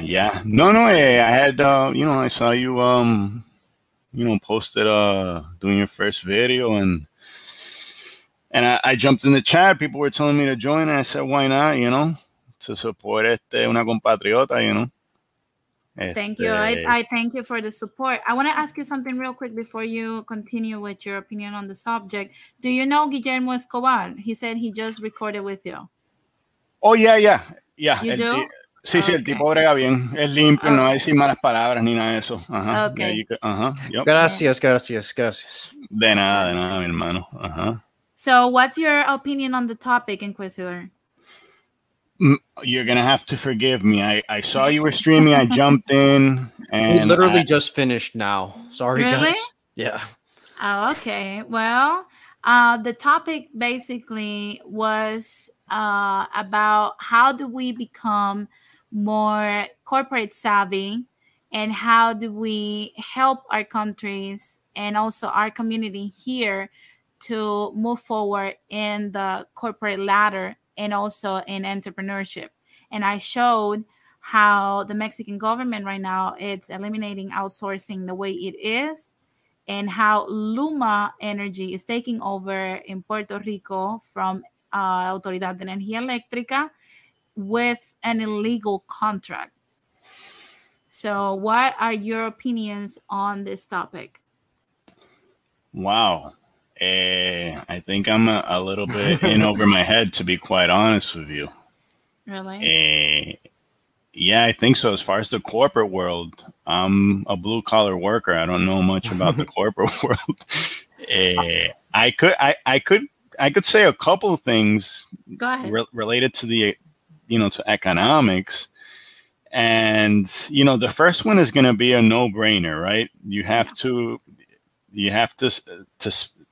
in other words, when you get paid, you have to really save, right? Like a lot of people live way past their means, and I think you should be as frugal as possible, and then the other one that I think might be the most valuable one is that I think people need to get out of US dollars and all fiat currencies and actually buy real assets, whether it's, silver, gold, land, copper, commodities, basically. And I think at the other side of the Great Reset, as they call it, anybody who did that is gonna do well. Yeah, I mean, I guess that's my opener right there. That's good. What are your thoughts on investing in the stock market? Like, are you familiar with that, or you're not familiar with it? Yeah, I'm familiar with it. So I think the stock market is in a huge bubble. Huge, like forget about it, because the money has nowhere to go, right? They do all this quantitative easing and they print all these, billions of dollars. And when they do that, you have to realize that they're stealing from everybody else, right? Mm-hmm. And to give you an example, right? Let's say there's $2 in circulation, right? You have one, Denise, and I have the other one, right? Yeah. So you own 50% of the wealth, and I own the other 50%, right? Yeah. So along comes the Federal Reserve and decides that it's going to print an additional dollar out of thin air. Yeah. So now we have $3. Now, all of a sudden, we only have 33% of the wealth. You see, we used to have 50. Now we only have 33% because everything turns more expensive around you when, we print more money because, of course, the dollar value plummets. Exactly. So who benefits from that? The people who benefit from that is, well, who's going to get that dollar the Federal Reserve printed, right? Because we've just been robbed. We no longer have 50% of the wealth. Now we have 33% of the wealth. Well, but if you think about it, they printed stimulus checks. People gave them away to Walmart, Target, Amazon. We could have retained that money and invested towards the stock market, at least in the SP 500, which is, I believe, in my opinion, that's the best route to go, because if you think about it, when you invest, let's say tomorrow, the SP 500 basically is the 500 top companies in America that you're investing equally in the 500 companies. So if you put like $500, you're going to invest $1 in every top of the 500 American companies in the stock market. So that's a long-term investment that will help you in your retirement. Like, let's say, because it has a 10% return, and if we're being more, conservative, it's a 6% return. It's still good. If you invest, let's say, I don't know, $1,000 per year or $2,000 per year, you can retire with a decent amount of money, and you will not depend on Social Security. I just feel that many people are thinking about short-term investment in the stock market, and that necessarily is not like the best route. Yeah, no, I see what you're saying, and again, personally, I think that the S&P 500 and a lot of these stocks, whether it's like Amazon, Apple, Tesla, I think these stocks are in huge bubbles. Personally, They're meme stocks, Yeah. I think you actually would do better to study companies, look at their balance sheets, and actually pick, make your own ETF or your own mutual fund where you pick companies that you like and invest in them individually rather than just betting on the entire S&P 500. And what I would personally, I don't think I could legally recommend, but yeah, we have a disclaimer. I don't know if people have noticed. I put a disclaimer. This is just our personal opinions, and not necessarily because Inquisitor has his opinion, you have to go ahead and do it. And if you do it and it pays off, good for you. If you do it and it doesn't pay off, well, at least you tried. Continue. Yeah, so what I'm doing is I'm basically looking at, I've done it already, right? I'm already kind of all in, but I've invested in silver miners that I like, that have good silver on the ground, because I kind of see it like a call on silver that doesn't expire. Mm-hmm. I'm not sure if you're familiar with options and calls and puts and derivatives like that, but I think silver miners, like Pan American Silver, I'm invested in that one. Okay. I also like Wheaton Precious Metals. They have a little bit of a different business model because they do like royalties and streams. So they basically give miners upfront money for gold and silver at a later date. And what's the return? What's the return you're seeing on that? Like, what percentage of return are you seeing investing in metals and like gold, silver, and stuff like that? Well, I'm personally still waiting for the big move when it goes parabolic. So I think, I think I'm up like 10% on some of them, down on others. But I think when the reset is done, I hope that I could at least get 5 to 10 times my return on those. I also like uranium. I like uranium companies because of the whole clean energy craze that's going on. I think uranium is going to win at the end of the day. Nuclear energy is clean, of course. You have the Fukushima and all the tree huggers that don't like nuclear energy. But at the end of the day, if you want to keep the lights on and keep things clean, I think uraniums are really good options. So for like uranium, I like Energy Fuels. Energy Fuels, that the symbols U4 U's, U. I like that one. I also like Encore Energy because it's mostly uranium, but also some gold as well. Besides that, I also like copper.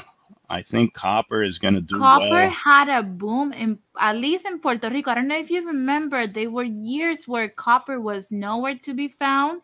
And people like copper, there was a shortage of copper and people started stealing it and selling it for like a lot of money. Yes. Copper went through the roof in the mid 2000s. Well, I even remember back when I was living in the island in the 90s that, the lights were out on the highway, and it's because some tecato came in. He would take the copper from the street light, Yeah. It's true. They will steal your pipes and everything.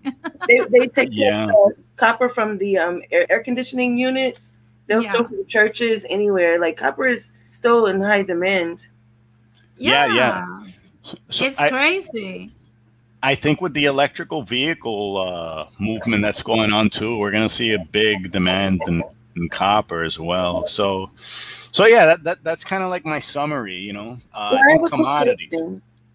When Um, what do you think about um investment companies like Acorn and like companies where they pretty much market to YouTubers or YouTube consumers, and they pretty much invest your money for you. Like you, what do you think about that? I would stay away from those. Yeah, you really Yeah. should. I would stay away from them just because really you're the best person to invest your own money. And once you give it to somebody to invest it for you, it could go well for you. It could, but you're already at a disadvantage, right? Because you're giving somebody else like your gunpowder for And them you to probably won't know them, you know?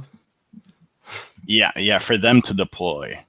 And I think we're kind of seeing this with the retail investor, right?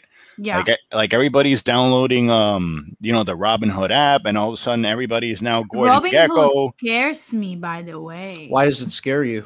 I don't know. It's just like after seeing what happened with GameStop, I'm like, there's something about the amount of power somebody can have over your own investments that kind of scare me to like bet through them on the stock market. It's Well, so weird. Here's what I would say in response to that is, unfortunately, the people that own most of the stocks in America, they can tell, apps like Robinhood, like, hey, if these people, for example, like on Reddit, find a really good like loophole in terms of like being able to make a lot of money short term, they'll be able to just stop all of the transactions. So I think if you're going to be utilizing sort of like portfolio apps like Robinhood or other ones that are, basically do the exact same thing, I personally would recommend, especially if you're young like me, I'm like 25, I think you should every month try to realistically budget, a modest amount and one that isn't too much out of your paycheck. Yeah. And you should just, even if it's just $50 to $100 each month, you should just kind of play with the market. You really understand how it works, make some choices and see how it kind of plays out for like a year or two. And I would say the same with like cryptocurrency as well. Like you should really just be kind of watching how everything works and not going crazy with it the second you jump in. I think once you have a few years of experience under your belt with these portfolios, you're going to be able to, finally get how these patterns work in the market. And then you're going to actually be able to make smart investments and do things, for example, like, whenever there's a big crash, you don't freak out and sell all your stocks. Instead, you buy a bunch, you buy the dip whenever and buy the dip with companies that are going to easily rise up again. Like, for example, like last year with COVID, when COVID hit and the stock market crashed, I bought the dip. Like I bought a ton of stocks. And then guess what? And guess what? Trump just bailed them out. And then like it went all right back up again. It was just free money for me, Yeah. The long-term investment is better, or do you think that it varies, like a long-term investment versus a short-term?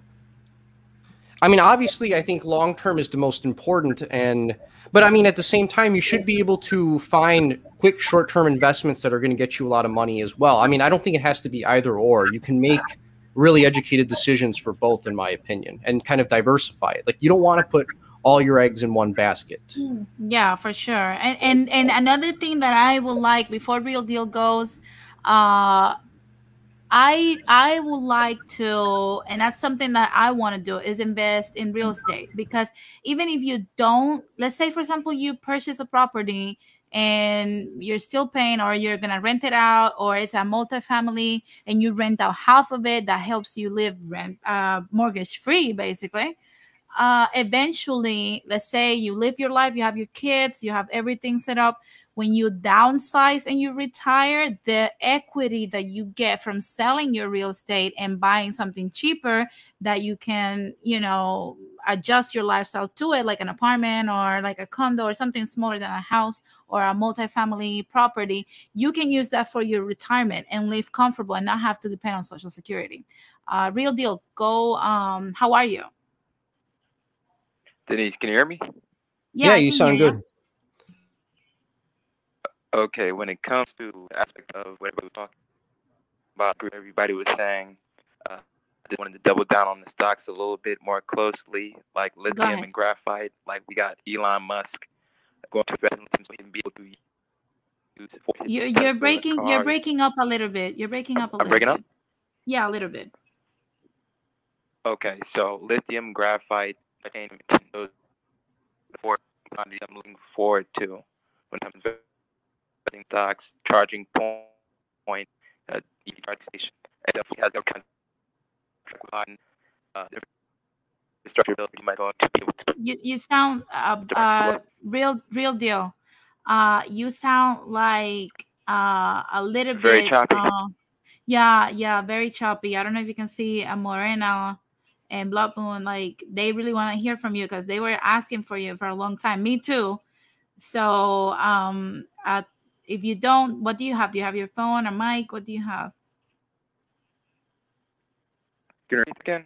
I literally in the last 5 seconds. I don't know Okay. if it's my connection. Are you using a If- phone, Real Deal? We're doing live tech support, everybody. Yeah, we You're are. enjoying Eh, it. Bear with I'm us. literally, I'm literally my iPhone. If you want to drop out and then come back in, I'll let you in. Okay. And see if that solves the problem. Real tech support hours. Who up, everybody? Yeah. Well, I mean, we have to integrate everything, right? But seriously, Sundown, what do you wish to learn from real estate? From pick our brains on what we know. And if we know it, we'll share it with you. But let us know in the comment section if people have questions about what we're talking about. If you want us to go deeper into something that we have said. I would say real quickly with real Go ahead. estate, if you're handy, like I would definitely highly suggest, real estate if you can, because if you don't have to hire like a maintenance person to do everything and you're capable of fixing like most stuff, on property that you own for like tenants and things like that, like you can make a lot of money through that. And they're not, it reminds me of the scene of Sopranos where Tony tells AJ, like, buy land, AJ, because God ain't making any more. And it's like, yeah, that's true.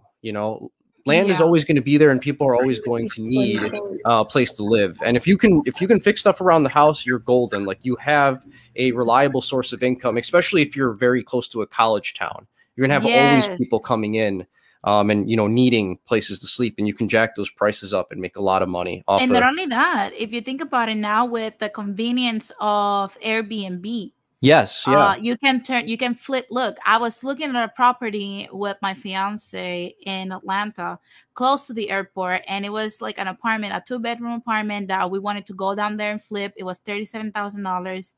Flip it and then turn it into an Airbnb or rent it out, and it will literally pay itself. So it's like I said, we have to take these risks, but be intentional and very intelligent about them. I think Real Deal is back. Let's see. Calculated risk. We have to make calculated risk. I have a question for you. I think Guillermo, what do you think about the topic about bringing people like?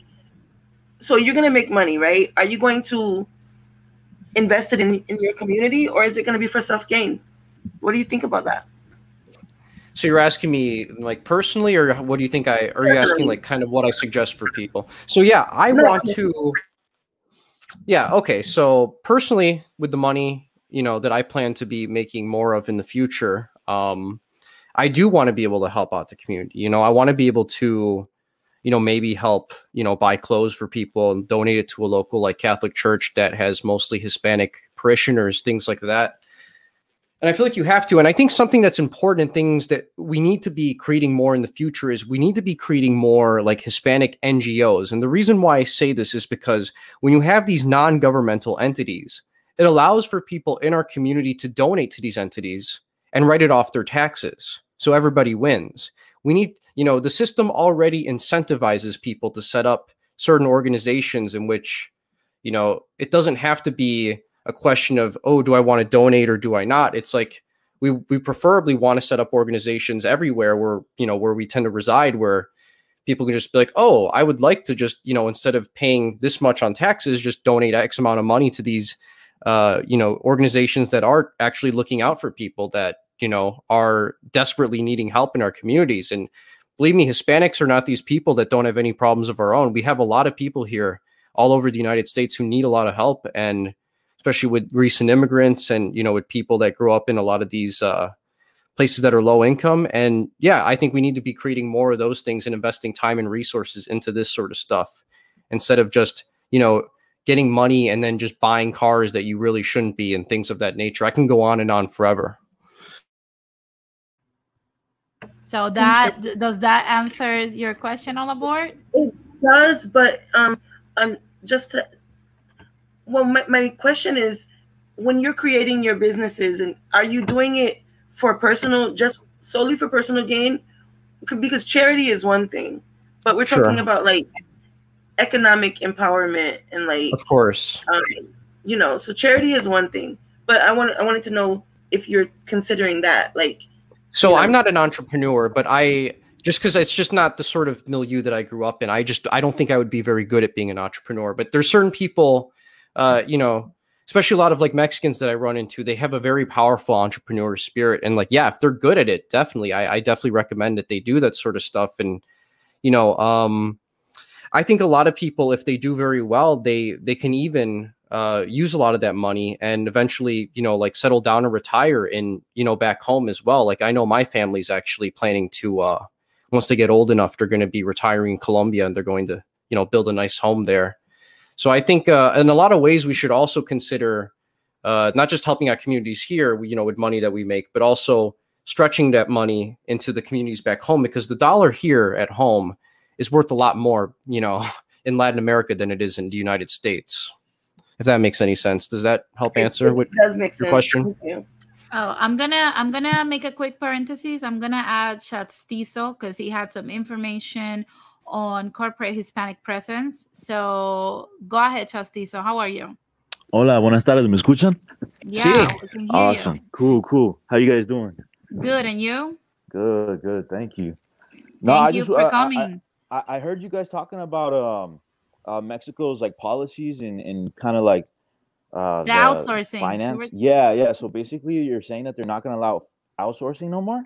They're going to allow outsourcing. It's just that it's going to be regulated now, and it's going to require that the corporations that outsource labor in Mexico treat the employees instead of independent contractors without benefits to have benefits and be employees. So like 8 hours a day con healthcare y todo eso, huh? yeah, the thing is like that, because the government only put a 90-day time frame for this to happen. It will be sloppy because a lot of these companies probably don't have the money or don't have the intention to treat Mexican employees as employees. So 23 million people are at risk of losing their job, or we don't know what's going to happen. And to did them. this pass in the Congress and todo? It did. It did. Man, that's crazy. It is. It's insane. Like when I came across those news, it was major cringe for me. I was like, oh my God, we're talking about 23 million families. Well, to be honest, this is not really surprising because I don't know if you know anything about AMLO, the president of Mexico. Yeah, I know he's very mediocre though. Yeah, he's very mediocre. I mean, he's a Mexican politician. Like, what do you expect? It's a politician. And he's a Mexican one. It's like, come on, I mean, not only Mexican. Look at the Puerto Rican one. He literally is funding almost $1 billion. It's like, for example, let's say you hire me and you tell me, hey, Denise, I want you to do my garden, my garden, right? And I tell you, oh, you know what? I don't have a gardening company, but I'm going to need you to from me $5,000 so I can buy all the equipment, a little truck, and then I'll come do your garden. That's basically what our governor did with Luma Energy. So Mexico and us share the same thing. And I think most of Latin America share the same corrupt system. I mean, yeah, we pretty much share pretty much the same like history and economic problems like all of our countries, and that's a like super complicated topic. I don't think I can get into today, but just wanted to talk about like the Mexican government.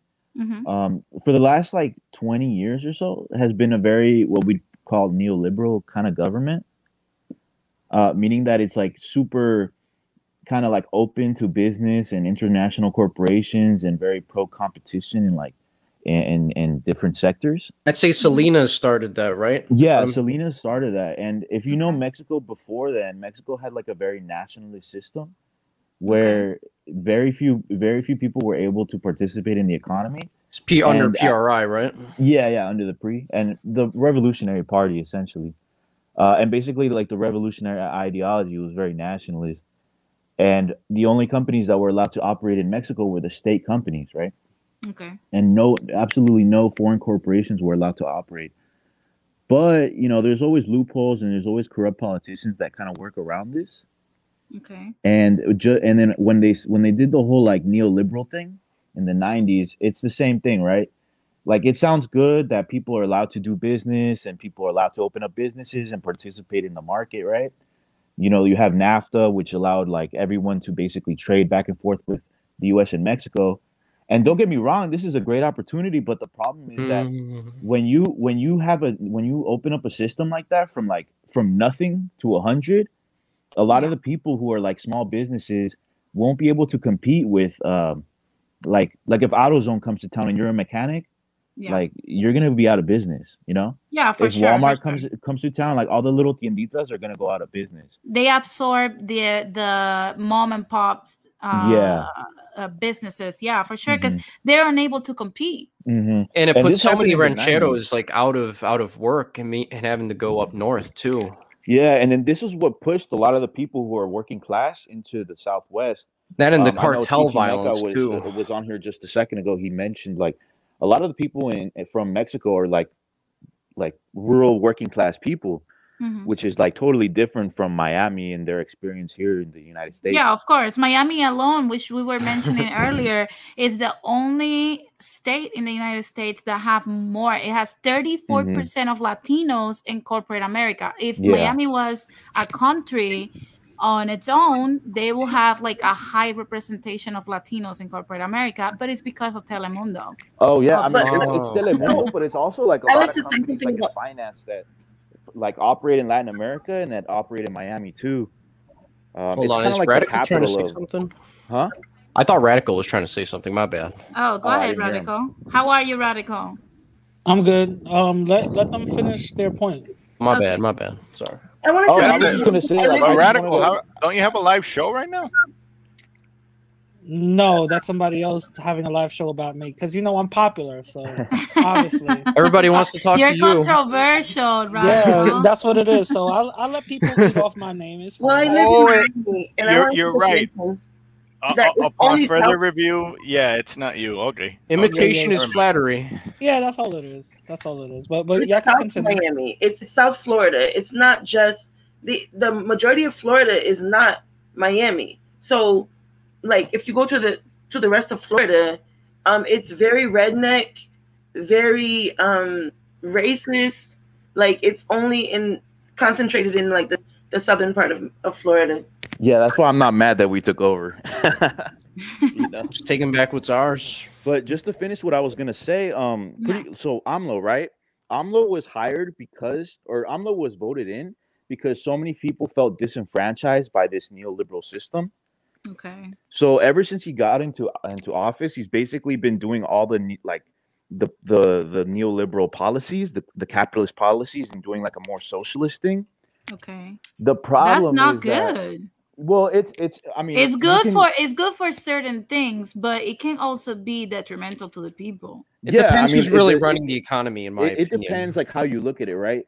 The problem is that like Mexico already went from an agricultural society to one that's based on manufacturing.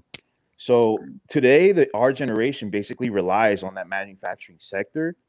So like just like how NAFTA was done, and it basically affected everyone. Now this is going to be done, and it's going to affect everyone again, but in a totally different way. Does that make sense? Yeah.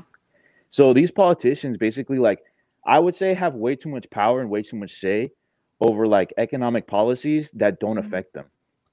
Okay. And they have too much, like, So in your opinion, do you think that eliminating the outsourcing the way it's known today and forcing these companies to actually treat Mexicans with the dignity they deserve and as employees, do you think that will affect the economy like the popular opinion believes, or you think that it will not affect the economy and it will make jobs better for many Mexican families? Well, this is the thing, right? Like AMLO, I understand where he's coming from because back in the 80s and the 70s, everyone worked in manufacturing that had 8-hour days, that had benefits, retirement, and all that stuff, right? Mm-hmm. But today, people work in jobs like Uber or startup companies or a lot of service sector. Like the service sector is the biggest sector in Mexico. So you can't really have like everyone working 8 hours a day, you know, and forcing employers to give people benefits in service sector jobs like Uber and stuff like that. Yeah. So I mean, I don't know. I feel like it's just it's a double-edged sword, huh? Yeah, it's really just a boomer take on like an economy that's way past his understanding. So I mean, what are you gonna do, right? But I think like Mexico will be fine because like China, we're getting like increasingly upset with China, our political establishment, and India as well. And it seems like a lot of the manufacturing sector in China is like just not competitive anymore compared to how it used to be. So their standards of living have gone up quite a bit in China, like to the point where they have an insanely high number of people in the middle class now that there just weren't several decades ago. Now they don't really have, they still do to a certain extent, but the sweatshops that were there many decades ago have now moved to much poorer places on the planet. Like China's living standards have risen quite a bit. They went from like a level of living from Africa to basically like better than Mexico. And you guys don't think that South Korea is taking over the Chinese manufacturing? Not at all. No, I don't think so. No, it's actually going to places that are even more poor, like Vietnam. Because you got to remember, a lot of these factories that were in China for many decades, these places are ran by multinational corporations that are just looking for the cheapest, horrific places to do business in. And yeah, China's sadly gotten to the point. Well, not sadly, has gotten to the point now where it's just like, it's literally too high of a standard of living for them wanting to put businesses there. So now they want to go to places like Honduras, like Vietnam, and exploit the people as much as possible. And this is why things like communism become an attractive option to many people in the third world, because they don't want to spend all day, you know, slaving away in like a sweatshop, for example, making nothing with no guarantees. So do you guys think like if our governments were to like sit down at a big table in Latin America, we could make this like a great opportunity for us though? I mean, if we all united, absolutely. But the problem is that our elites are basically subservient to Washington and their interests. Yeah, that's what I was saying at the beginning. It's like, do not come at me and tell me that our governments are not corrupt enough to make these deals, backdoor deals with the United States. Like, come on, we're not naive. And when they tell the United States we're going to do things on our term, you get the Cuba treatment. Whether you like Castro or not, you're going to get the Cuba treatment. Like Mexico has free trade agreement with the United States, and this is, depending on who you ask, is a controversial topic. It's benefited or hurt Mexico. But I think it would just be a lot more sensical to create these agreements with each other, right? Like why doesn't Cuba and why doesn't the Dominican Republic trade with Mexico like the U.S. does, right? Yeah. And I think this would like bring us together culturally and economically too, because when we trade with each other, we agree on each other and we interact and we, you know, and that basically creates a cultural bonding. This is why I'm a Duganist. This is why I support the fourth political theory, because I think we need to the Spanish-speaking world needs to be united economically. It just makes sense. We can't, when we're completely just a bunch of separate countries, and then you have the United States, which is just 50 powerful states all together, they're going to just divide and conquer all of us. It's very simple. Yeah. And I think that whenever we are united economically as a strong federation, we can actually flex on them a little bit and we can actually do things on our terms. And yes, there have been problems with some of us in the past with certain countries, but it's like, I would rather do things on our terms than, you know, let the gringos decide what we're going to do at the end of the day. That's how I honestly see it. We can't let Yankees take over. I feel, to be honest with you, I think we should operate in 3 different groups, because it will be more manageable. But I feel that our government officials should have like you know how the UN does it, like they come together and actually make decisions. We should do that for Latin America so that we can have you know, like an understanding, like this sector is gonna be the manufacturer, top people, like Central Americans and Mexico. Mexico will be the mecca for manufacturing in the world. Denise, hold on. You kind of roboted for like 10 seconds. Can you repeat that again? Oh, I was thinking, like, I believe that we should definitely divide in like 3 groups, but have like a common, you know, like a summit where we can come together and decide what we're going to do or what we're going to develop depending on our location. Like South America can develop specific commerce. Mexico can be the mecca for manufacturing. Yeah, and, you know, and Juan like Domingo Perón actually wrote a book on this. Like he outlined his vision that, like, yeah, if all these countries all work together, you know, Latin America has all of the resources and all the people, manpower that's needed to, you know, if anything, have more influence on America than they would over us if we were united. But we're not together, unfortunately. Yeah, unfortunately, but that's the dream. But this is the thing. What if instead of waiting for our governments to do that, we don't do that here and take advantage of the fact that we're in the US? You're right, Denise. Yeah, that's what I want to do with my channel, which is why I'm not booting people or like telling people like what to think. I want us to have different opinions and come together and actually do this for our people.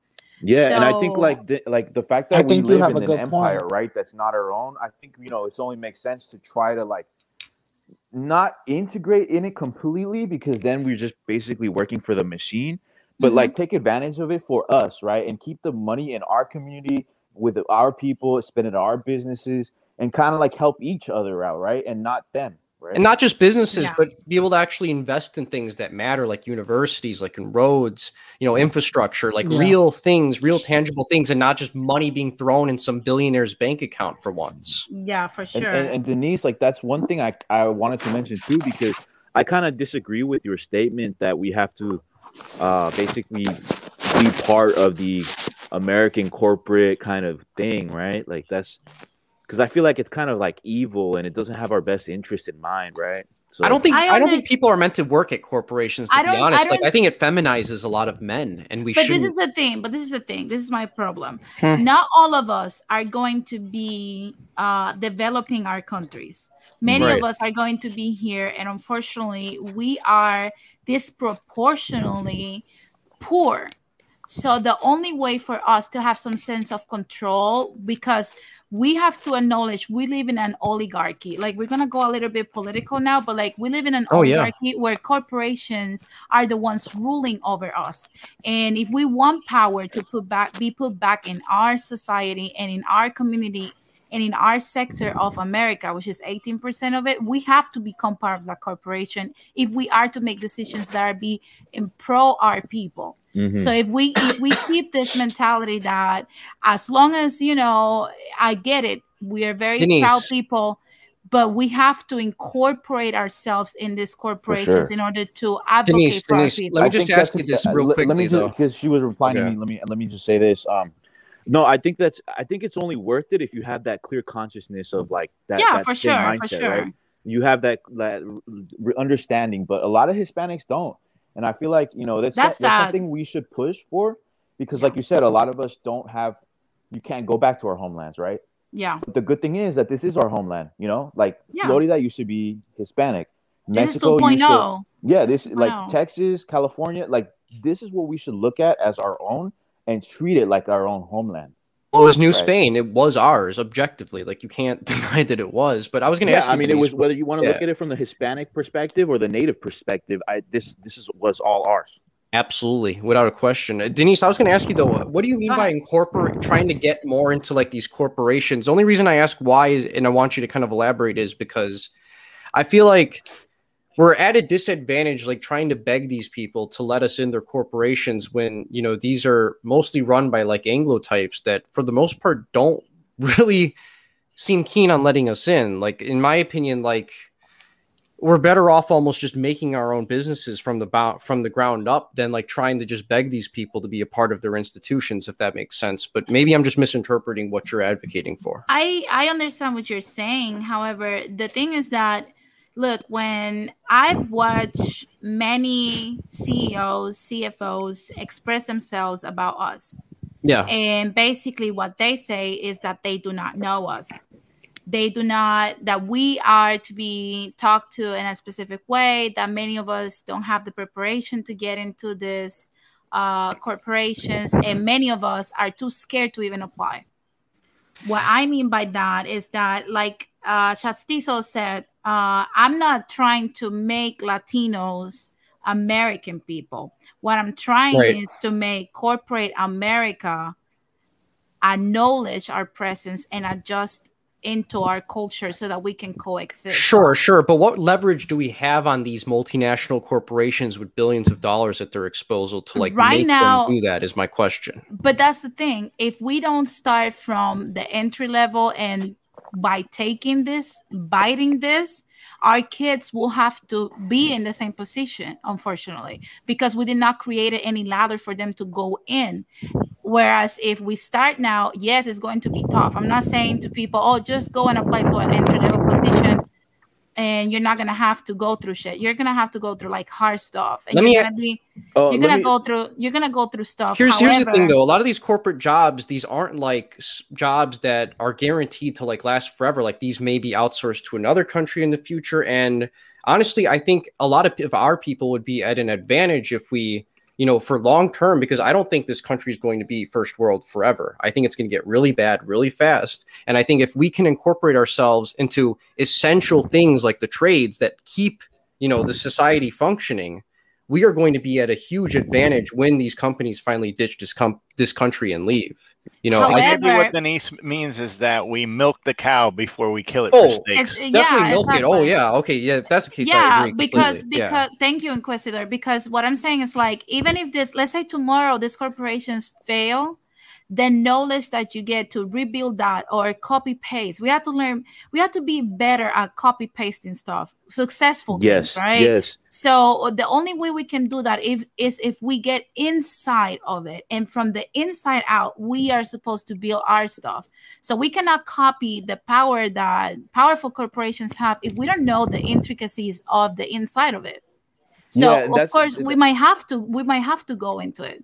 And that's what I wanted to make clear too, because like I don't want to get misinterpreted as saying like I don't want our people to vie for a position on someone else's chessboard, right? Whether it's corporate or political.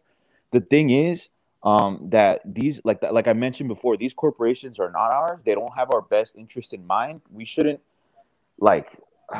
aspire to be, you know, to make Google brown. You know what I mean? Yeah. But what I'm saying is like, personally, I like what the Chinese are doing, the Chinese model. But that's how they started. I just pulled a graphic earlier in the stream where it shows that Asians, out of the 6% that are in the workforce, 5.9 are in corporate America. Then you will guess why Chinese people, their wealth as a community is even higher than white Americans. Easy, because most of them realize this. We have to go into corporate America, copy paste, and that's how they cripple Wall Street. I don't know if you guys follow that. The Chinese government sent people over here on purpose to become educated, to learn the ropes, and basically copy everything that the corporations are doing. And don't you think we should do the same? Like Huawei, you know. But the thing is the Chinese government has people that actually care about the Chinese people. Unfortunately, most of Latin America has governments that are not ideologically so let me put it this way. In Latin America, most of the people running it are not ideological in the sense that they want to actually promote the interests of, like, you know, the actual people. It's just not like that in Latin America. Unfortunately, with China, it's puppet controlled by the United States. Exactly. With China, they had a revolution with Chairman Mao where they put very, very, very ideologically and pro-Chinese people in the government that were always going to have the final say. We don't have that situation, except for a select few places like maybe Cuba, and even that, it's very weak compared to what it used to be. Well, I mean, it's because they have to, right? Because they used to be subservient to the USSR, but there's no more USSR, right? So exactly. But if you think about it, what bridges that gap between us doing the same thing in our countries and being us the one in control is that we are in the United States. Therefore, we can start an American, quote unquote, American corporation for ourselves and then move it in our country, making it American as an American corporation, which give us leverage like as opposed if somebody from our countries were to do this and have to face the government. So it's like I said, that would make sense, because I would support something like that. The thing is, what we're talking about is these countries who aren't united, and it's separate by different besides the landmass is by different governments and stuff like that.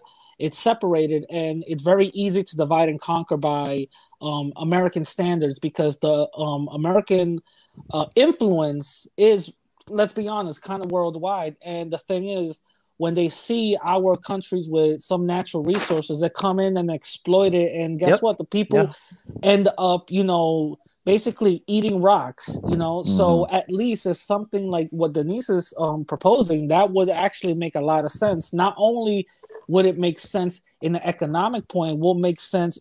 It's going to be stupid for me to say. It will make sense in a Latin diaspora, sense as well. You know what I mean? Having an American-based company all over Latin America, that right there is something that should be at least strived for, and at least looked at as something, not only obtainable but beneficial for the people. Because how would it look, an American company, not only in America but in other places in Latin America, giving these people American-based wages, and on top of that, American-based lifestyles? That's not nowhere in Latin America. You know what I mean? These people are literally, have 2, 3, 4 jobs for somebody that works at McDonald's earning the same thing that they're earning. You know what I mean? So I totally understand where Denise is coming from. Yeah, and like I take for example, both you guys are coming from. I take for example the plan for Puerto Rico. Right now in Puerto Rico, we have the Law 20 and the Law 22. Basically, these two laws create a tax haven for American corporations. However, Puerto Ricans suffer the brunt of it in the island. But let's say me as a Puerto Rican, I start like a hair company here, and I go to Puerto Rico, I don't have to pay taxes. I don't have to pay taxes on my real estate because I'm an American corporation that is coming from outside. So I can benefit from the tax exempt status, whereas I can employ more people with it, enrich our people even more, and bring that money back home. So we have to start thinking about that. Our governments fail at something, and that is supporting its people. But we here in the diaspora can create American corporations that can be brought over there, but it's still us controlling the strings. Hispanic American, Latin American. Exactly. It's basically Hispanic American. Yeah. So that's something we should take advantage of. I believe we're in the right, like we're very ripe for that type of concept when it comes to corporations. And the thing is, here in America, we do, Latin people do have somewhat an advantage than the people in our home country, because we are in the mixes of these people. We are around these people, and we are around these corporations. So we could get some information on how to actually do this and actually do it well. Yeah. I'm gonna Inquisitor, I'm gonna have to move you to the backstage. Wait, no, hold on. I'm gonna leave, so we can. You're gonna leave? That. Yeah. Do you have any final thoughts? I would just like to say that I enjoy the direction that I mean, we have a very diverse panel here in terms of like opinion. I'm glad that we're just seeing people just behave very civilly with each other, and we're kind of like getting on the same page here, in that Hispanics generally need to be we need to do things on our own terms. And I would just say real quickly, I'm actually going to be interviewing Chivo tomorrow, much like I interviewed the Radical Latino like a week or two ago. If you guys want to check out my channel, just Google my name, Guillermo Escobar Vasquez. It was gonna be a surprise, bro. Drop the link. Drop the link on the chat so people can see your channel and that I can subscribe to. Okay, cool, so drop it. Be free to drop it. If you want to send me an email, I'm gonna put it in the banners. I just put it in right now. But I thank you guys for having me on, and it's always a pleasure talking to you, and I wish you all the best of luck with everything, and hopefully you guys have a good rest of the week, okay? Me too. Come back next Monday for more content like this, okay? Thank you for joining. Absolutely. Bye, Denise. Bye. See you guys. Out. Peace. See you again. So Denise, yeah, I'm sorry, me too. Maybe if I have time, I'll hop on later. But I gotta take care of a couple things. no But just problem. You have any final thoughts before leaving? well, I just wanted to number one, wish you good luck with your channel. You know, good to see another Boricua channel out there. Thank you. And of course, you're welcome.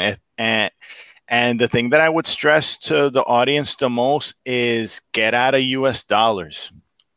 Get out of the euro, get out of the Canadian dollars, get out of these currencies. You have to treat these currencies like a hot potato that's losing value every second that goes by, and trade it for something that's tangible, whether that's land, whether it's crypto, whether it's starting a new business, whether it's canned chicken, canned tuna, whether it's a flashlight, stocks.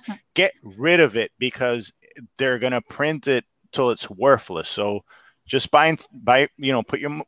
get things that are actually real, that you can touch. Get your money into an investment. Yes, whatever, but something tangible, right? Like try to get out of paper assets, and I'll leave it with that, because all these guys, from Obama to Trump to Uncle Biden, these guys, they're destroying the dollar. Stocks and paper trading is the same thing, wouldn't you agree? He says there's something tangible. They're the same thing. Well, yes. The only thing is with stock is that you actually own a piece of a company that's real. What I mean by paper. I'm not disagreeing with you. Oh, okay. Yeah, I just to the people, because the people will say, well, isn't real estate like paper assets? Due to the fact that when you got a balance sheet, you got like $80 million on paper. But right. Okay, I see what you're saying. Yeah. No, I'd say land is valuable, man. Land is something. Land never loses value. Yeah, that's guaranteed. Nobody's saying that it's not valuable, right? It's just long term. Long term. Yeah, no, exactly. So yeah, land, gold, canned tuna, anything, but just don't hold dollars. Don't, if you have $1 million in your bank account, get rid of it. Trade it for something else. Trade it for land, for silver, for something. But in any case, go ahead, Inquisitor. No, me va a despedir. Okay, then I'm very glad you joined me, and thank you so much for the support. I hope to see you here Thursday. I would do shorter shows. They're not call-in. They're more like informative and more holistic information, so we can have a guide onto entrepreneurship about topics that I have encountered myself in my path to being an entrepreneur. So everybody can tune in Thursdays for those tips and guides, and Mondays for discussions like this one. So you're welcome to join anytime, Inquisitor. Gracias. I subscribe, y que Dios me los bendiga a todos. Same to you. Bless you. So, Brotep and Real Deal. What's going on? What's going on, Brotep? All right. I'm loving this content already. Oh, lots of ideas, as little of it as I caught on to, because I just came in like maybe 10-15 minutes ago. Oh, okay. I'm glad you're liking it. What do you think so far? Yeah, I love it. I have a few disagreements though. I don't know who said it. Is that who's on the horse? That's me. Chastizo. What's up, bro? Chastizo, what's going on? I have to slightly disagree with you when you said that the corporations are evil and we don't want to emulate the corporations. Okay. I'm not. Yeah. Listen, I'm not Hispanic or anything like that, so basically I'm speaking from an outsider's point of view here. But I have been involved in the corporate world, and I will tell you that it's not evil; it's the people who are misusing that format. And so you don't want to. Eventually, any system that you're going to have to do that deals with trading and money and stuff like that, there will have to be a corporate structure to it, right? And for better or worse, the gringos, as you guys call them, are doing it to the best of its capacity worldwide right now. Even the Chinese, the Asians are Chinese, Japanese, all of them are emulating how the Anglos are doing it. So just do what they're doing, but leave out the evil. Leave out the evil practices. You know what I mean? But as far as like what what Denise said, that's on point, man. You need to get in there and learn this thing from the inside out. Get gamed up. I'm pretty much Yeah, like agreeing with copy paste, everything copy Denise said. paste. Copy paste. Listen, the Chinese, they are doing that to the T, man. They don't have their own military. You guys know that they have like the bodies, but like all the stuff, the way they do their drills, their uniform patterns, their weaponry, that's all U.S. They've been doing corporate espionage on the U.S. since like the 60s. They had people in there getting gamed up, learning all that stuff, and then coming back. I even said, let's do the Chinese model. I think that's yeah. perfect. And I didn't really mean it in the country sense, because honestly, I don't think our countries, like we said before, they don't have our best interests in mind. Like the Chinese, at least they have like a government that is at odds with the United States because it has its own interest citizens in mind that actually want to be a superpower. I'm not here expecting Mexico to take over the rest of Latin America and try to become a global power and, reinvigorate the Aztec New Spain empire. You know what I'm saying? Like, I think that's kind of like a fantasy. So like Denise is saying, we have to basically do what the Chinese are doing. I mean, not the Chinese country, but the Chinese people here, right? They come here, they make money, they invest, they don't get involved with bullshit, and they even come here just to emulate our companies. Listen, so I think that's the best thing. Listen, I said this on another stream like a while back, but it bears repeating. I'm into graphic design, right? And I always give clients two choices. They can pay a hefty fee, like maybe $500 to $1,000 for a design, right? If they get the template, like I give it to them with the template and all the layers, and they pay $1,000, or they can keep paying me, a smaller amount. Every time they need something changed, I change it, but I keep the template, right? And then they get to pay like $50 per time. Every time I do it, they pay me $50. Guess who are the only clients who ever asked for that template? The Chinese. The Chinese. When I work for them, they don't see short term paying me $50 every time they need to change something. Like, hey, Brotep, can you make this blue and then pay me $50? They don't see that. They want the entire template. They bought the template from me for $500 to $1,000, and then they reverse engineered what I did. They copied and pasted, so to speak. They reverse engineered, find out how I do what I do. Now they don't need me anymore. If you guys can do that, find a way to do that with the corporate structure here. You get in there, like Denise said, and you learn what they're doing. I mean, we're on the same page, so I'm not really talking to you, but I'm speaking to the viewer, right? You get in there and you learn what they're doing, and you go back to, and you could even start small. I imagine, like you start with your own small business, or if there's a family business that you're part of, out in Puerto Rico or Cuba or whatever, right? And you start small. It doesn't have to be something massive. Someone on the panel said that, we should start our own thing. You won't get anywhere by reinventing the wheel. All right. There's nothing wrong with starting fresh, except that you'll be behind everyone else.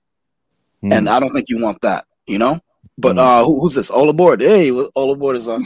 But that's all I needed to I wanted to say. So, Thank you, Brotep, for your input. I like to see that we are being more coming together to discuss things that will benefit our lives, short and long term. So, like I said, you guys are welcome to come back every Monday and Thursday, and let's start building. Like, if you guys also have any questions that you would like me to answer or find answers for you, you can shoot me an email. If you need help with knowing where to get grants or doing certain things, let me know. I will put my email on the screen, and you guys can send me any email. If you want me to touch a subject for the community also, you can let me know on the email.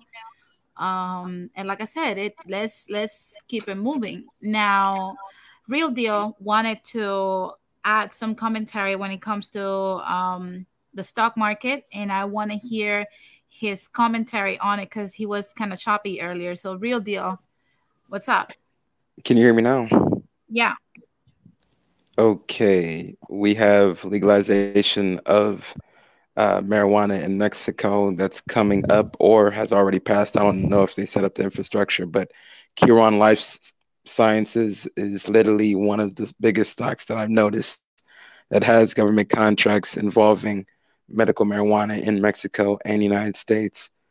And New Jersey did legalization. New York is planning to do legalization as well next year. He's already so when legalized. Cuomo already legalized it for New York? Yeah, he already legalized it.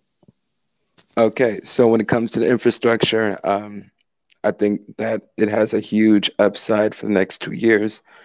We have a lot of stimulus money floating around still, so that means sales and earnings reports should be very healthy due to the fact that people are spending a lot of money on those aspects. $17.5 billion in the last quarter.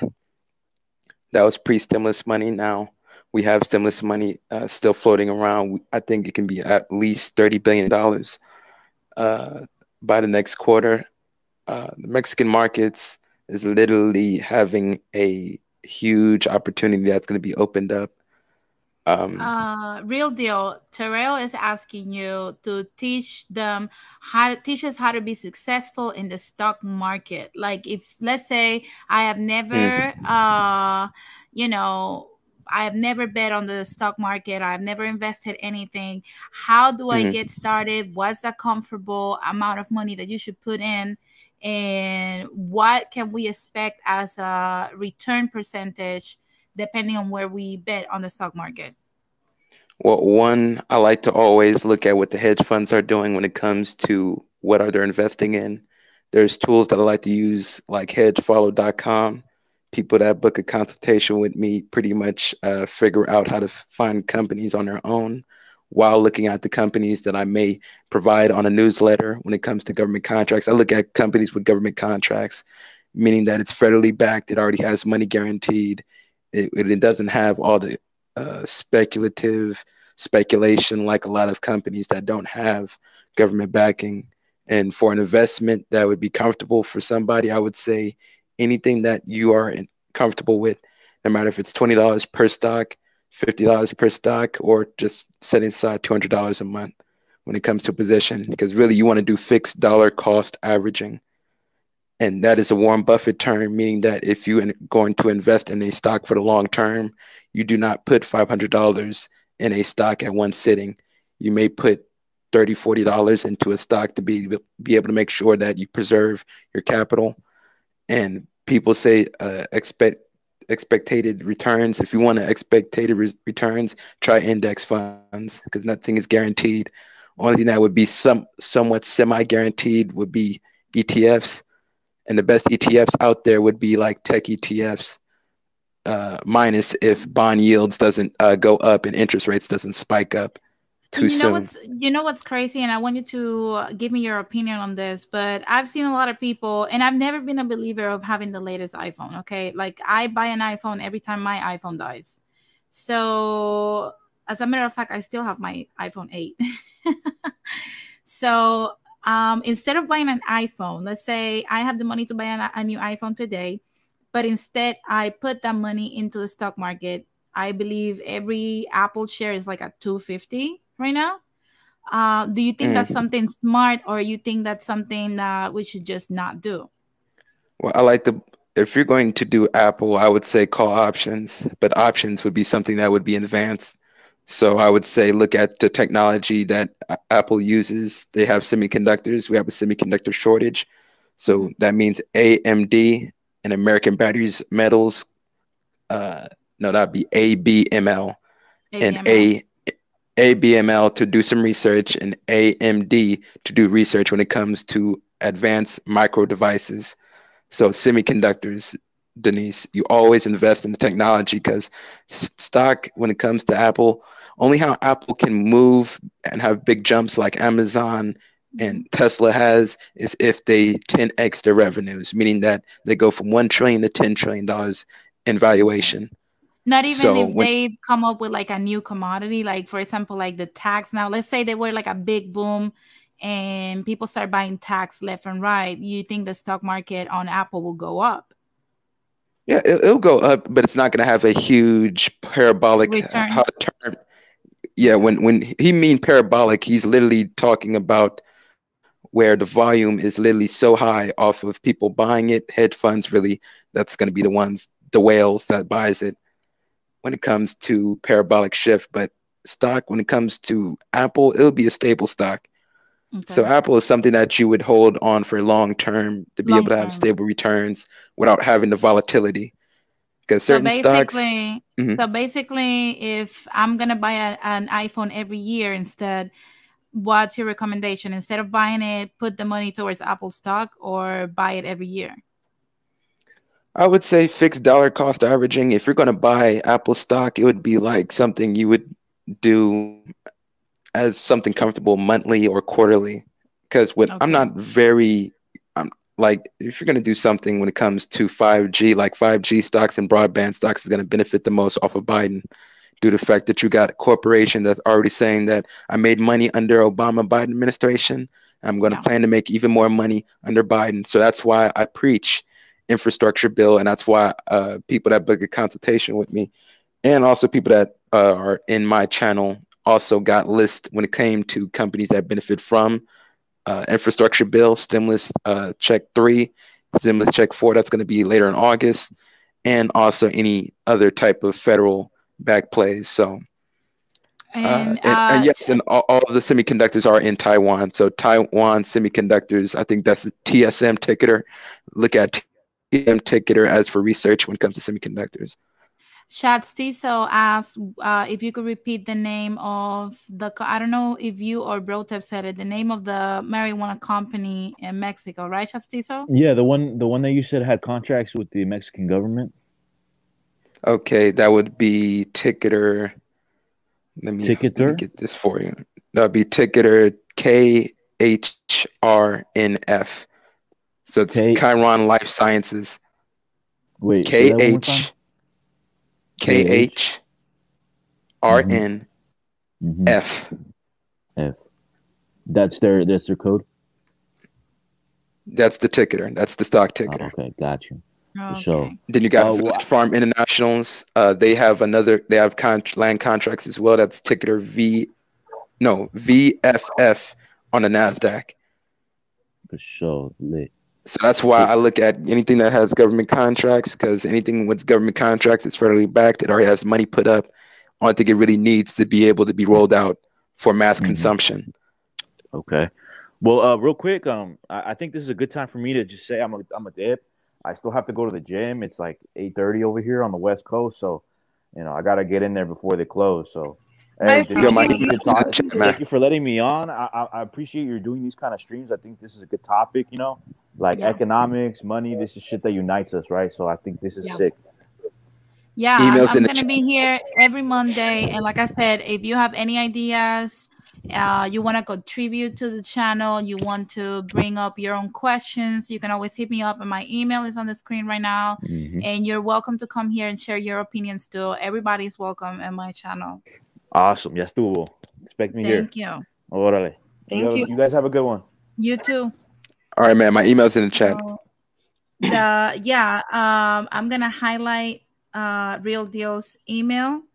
If anybody has any questions, you guys want any advice, make sure you hit him up. I for sure will hit him up because I have some questions that I want him to answer.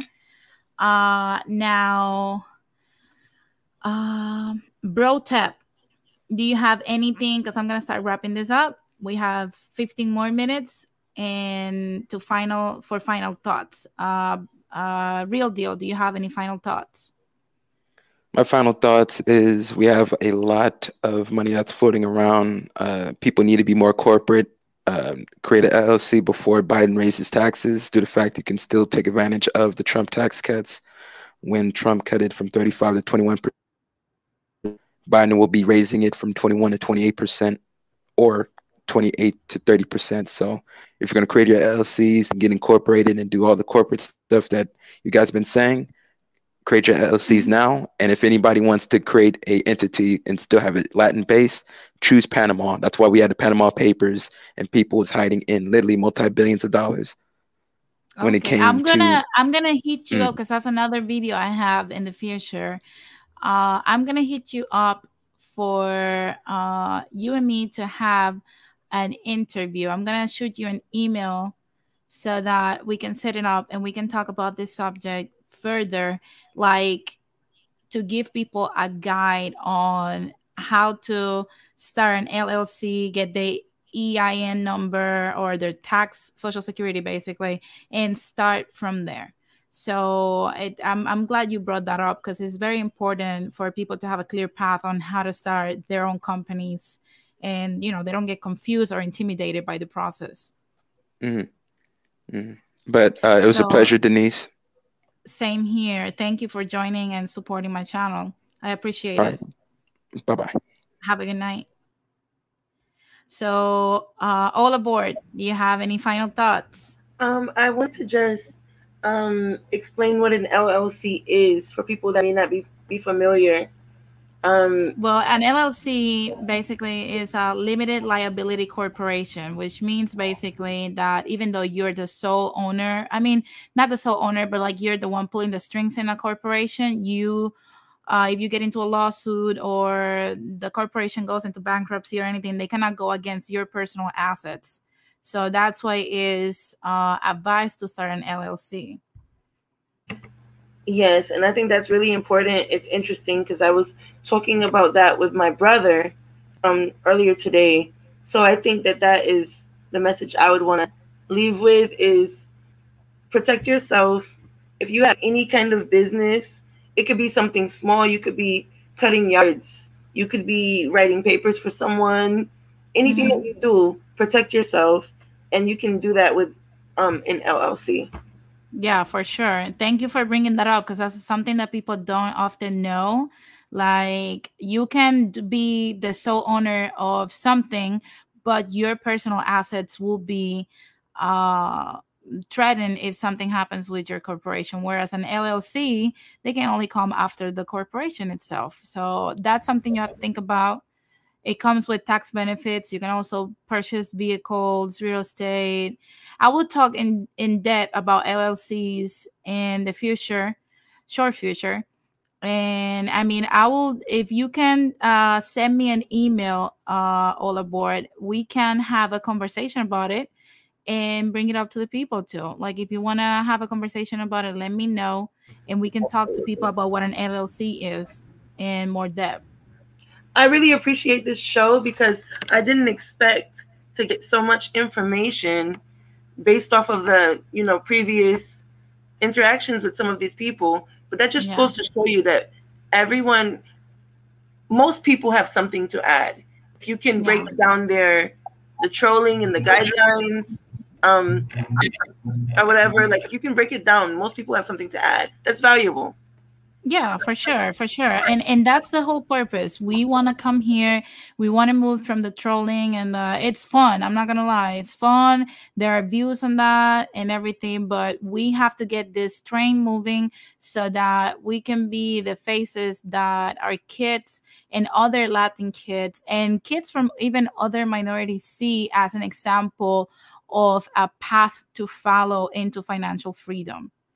So I appreciate that you came here early to contribute to my channel and like contribute to the conversation too. And you brought information that was valuable to me as well. Thank you. Thank you very much. See you next Monday. Terrell, how you doing, Terrell? Oh, I'm doing good. I just want to say I want to give a big shout out to your channel. This is a productive night, and I like this channel. I knew it was going to go well. Thank you very much, Terrell. I appreciate your support and you maybe being you here. can do more videos during the week, not just once a week, maybe 2 or 3 times a week, and expand your channel more. Yeah, I will eventually because I want to have I'm thinking about how to do like my studio so I can be like live and you guys can see me live. So yeah, definitely the channel will grow. For now I'm doing Thursdays like 20-25 minute tops shows to show people like how to entrepreneur from scratch. different things and different topics. And now on Mondays, we have a discussion about different topics on the socioeconomics of our community. So you're more than welcome to be here. And like I said, I thank you very much for being here. And What time is it going to be on Thursdays and Mondays? Thursdays is 6 p.m. Those are shorter videos. But basically I'm going to be sharing like different things that will help people in their, you know, either if they want to start their own business, or if they want to start, like we discussed with Olabor, the LLC, get their IEN, how to get write-offs for taxes and stuff like that. So definitely tune in Thursdays. If you miss it, it's still going to be in my channel. But if you want to call in, Mondays at 6 for now. Well, I will be here. I hope this channel be really great, and hopefully we can discuss many topics, and hopefully it can empower us to do better and do better in life, and hopefully make some money so we won't be in a poverty state. That's right. You know how it is. Thank you for tuning in, Terrell, okay? Yeah. I will be here. I was going to say I was going to be here and support your channel. I'm going to try to keep the trolls out. Thank you. I appreciate all the work you have to do today. Yeah, I do my best. I know how they can be. And I want to thank all the moderators that have been doing an amazing job, keeping it classy, you know, keeping it professional. I really appreciate you guys' support, and you know the trolls are coming, right? Oh yeah, for sure. You know they're on the way. You know they're on the way. I mean, they couldn't even keep your name out their mouth on other people's channels, let alone when they come here. Yeah. Oh wow. Yeah, you didn't notice on Fighter's thing that he had going on. Your name came in their mouth. I exit. I could not finish because I had some other things to do, but I was there to support Fighter still. Yeah. And I shoot a question and I continue, but like I couldn't finish it, unfortunately. Good. I really appreciate that this channel here is not really about that stuff. This channel here is about progressing, moving forward. And, you know, this is a great start. Like, comment, subscribe. If you're on any social media platform, I need you to go and share the link to this channel, share a link to this video, and come back and watch it with a friend or 2 or 10, right? And hit that Cash App. Content like this, even though we like giving it for free, in order to keep giving it for free, we need some support. All right. So, you know, show some love. Bless that Cash App so that we have more, Denise can have more time, you know, to allocate to bringing you more information that can make your life better. As far as what I wanted to contribute before I go is, you know, start being money minded, right? And look into monetizing things that you don't normally think about monetizing, right? So a lot of the people who have, a lot of the corporations, since we were talking about that earlier, a lot of the corporations who have become fabulously wealthy, they've done so with non-tangible products like, you know, intellectual property, right? So, you know, recipes for fried chicken and all kinds of cookbooks and comic book characters, these are intellectual property. So if you got an abuela who, you know, she gets down, she throws down in the kitchen, right? Yeah. Maybe talk to her about writing down those recipes and making yourself a cookbook. And that way you have the intellectual property that keeps feeding you. You don't have to work for it. The book is out there making money for you. It's something it's start being money minded. Your cousin and your brother loves working on cars. Maybe you find a way to monetize that. Monetize your life. Be money minded. So that's what I wanted to contribute to that. All right. But I appreciate it. You know, yeah. But it's true. We have to, I feel like we have to learn what skills do we have. If we did not, you know, even if you didn't went to college, you have to find what skills do you have that are high income skills that you can definitely redirect into becoming a business. That's what I said. Start working intentionally, not just by accident. You're not going to keep waking up and clocking in unless that's the only motivation you have. If your only motivation is to clock out and never come back and, you know, get rid of your boss, then you're not the right person to have a business. You have to want to do this because you love the grind, you love the hustle, and you want the financial freedom, and you're willing to put in the work and are ready for the challenges. Yeah, I think. Oh, Rad's back, but I think That's this will be this show will be a nice, hand in hand with what I do on Thursdays, which is Uppity Knickers, because we talk about progressing too. That's why I So made it shorter, because yeah, on Thursdays, because I don't want to interfere with your content and I want to contribute to your channel. no, well, it will be a nice segue, a nice 1-2 punch combo, because you're Yeah. talking about financial freedom and progressing financially. I'm talking about almost the same thing. The only thing is, oh, is this a troll? No, that's radical. No, that's the real Radical. Rad. Okay, it's No, the real that's me. Rad. That's me. Yeah, but and me, I'm talking about the same thing. The only thing is, I'm bringing a little bit of geekdom in there because I'm a comic book guy and a cartoon guy, a movie guy. So I'm bringing a lot of that stuff in there. But we're on the same page, baby. Let's get it. Yeah, let's get it. Like I Yeah. said, I'm gonna have the preamp to your show. I'm gonna have Yeah. like small clips, like 30 minutes or 20 minutes.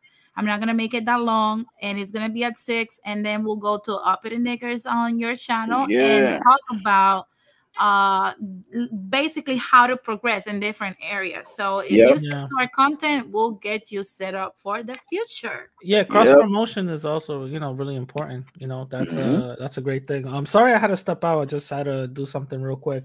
I do Uh-huh. want to say, based on the first of all, I want to give you a huge congratulations on your first stream. Shout out to you. Mhm. Thank you, Radical. Yeah.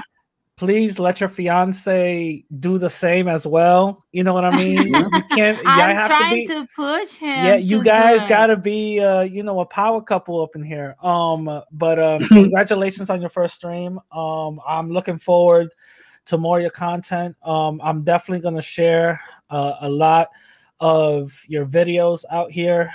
I wanna just pretty much say I pretty much said what I needed to say about it. These companies out here in Latin America, are basically, the government is just kowtowing for the people that's giving the more capital, Yeah. and if we put ourselves in a position, like you said, in a financial position where we have companies and all this other stuff around, and we put ourselves in a position where we can actually make the capital happen to the point where we'll match it or even increase it for beneficial things to the people, in Latin America, these evil companies wouldn't have a chance, so Yeah, at least that's a game plan, and I really support your game plan.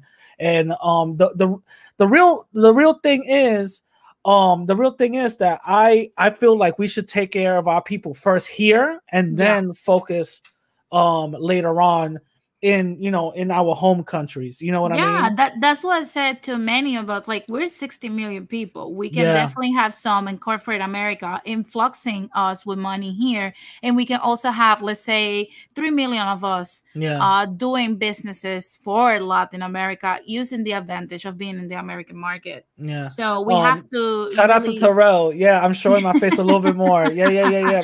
I'm getting y'all ready for June. By You're June. teasing us, Radical. You're That's what it teasing us is. really good. I'm gonna listen. This is probably gonna be I'm gonna put out a video on the update on my DNA, and the whole thing is gonna be with my face. Oh, Uh-oh. my God. All right. And by the way, All right. before you guys leave, I wanna give you like authorization. Even though I have a disclaimer, I don't know if you guys read it down in the scrolling. No, I didn't. Banner. Okay, I'm not giving authorization to people to use my content unless they request it and it's written, but I'm giving you and BroTep authorization to use whatever you guys want from my channel. Oh, Like, thank you. Okay. Also, just to let you know, on your algorithm on your YouTube studio, if you go to copyright, you can see who uses your thing, and you can flag them or whatever the case is. So I'm just letting you know that. Yeah.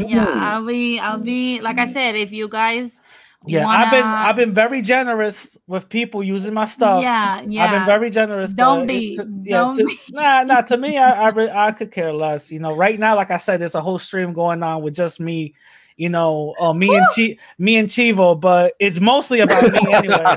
It's mostly about me. We need to go backstage after this finish and like have a conversation because I want to ask you guys a few questions. Okay. All right. And so let's say bye to the people. I want to thank everybody that joined us tonight and everybody that is catching the recap. Thank you very much for supporting my channel. Thank you very much for coming here.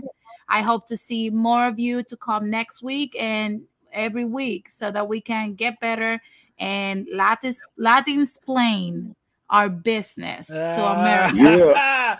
Have a nice one. With that being said, I'm gonna catch y'all. Peace.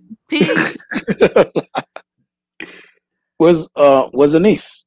I don't know. She messed up. I think she got they got her. No, they got her. Hold on, wait. Let me hold on. The Gringos got her. Wait, no, wait. I gotta. The Gringos got her. I gotta go out. Wait. No, hit her up on IG. No, I'm gonna call her. I'm gonna call her right now.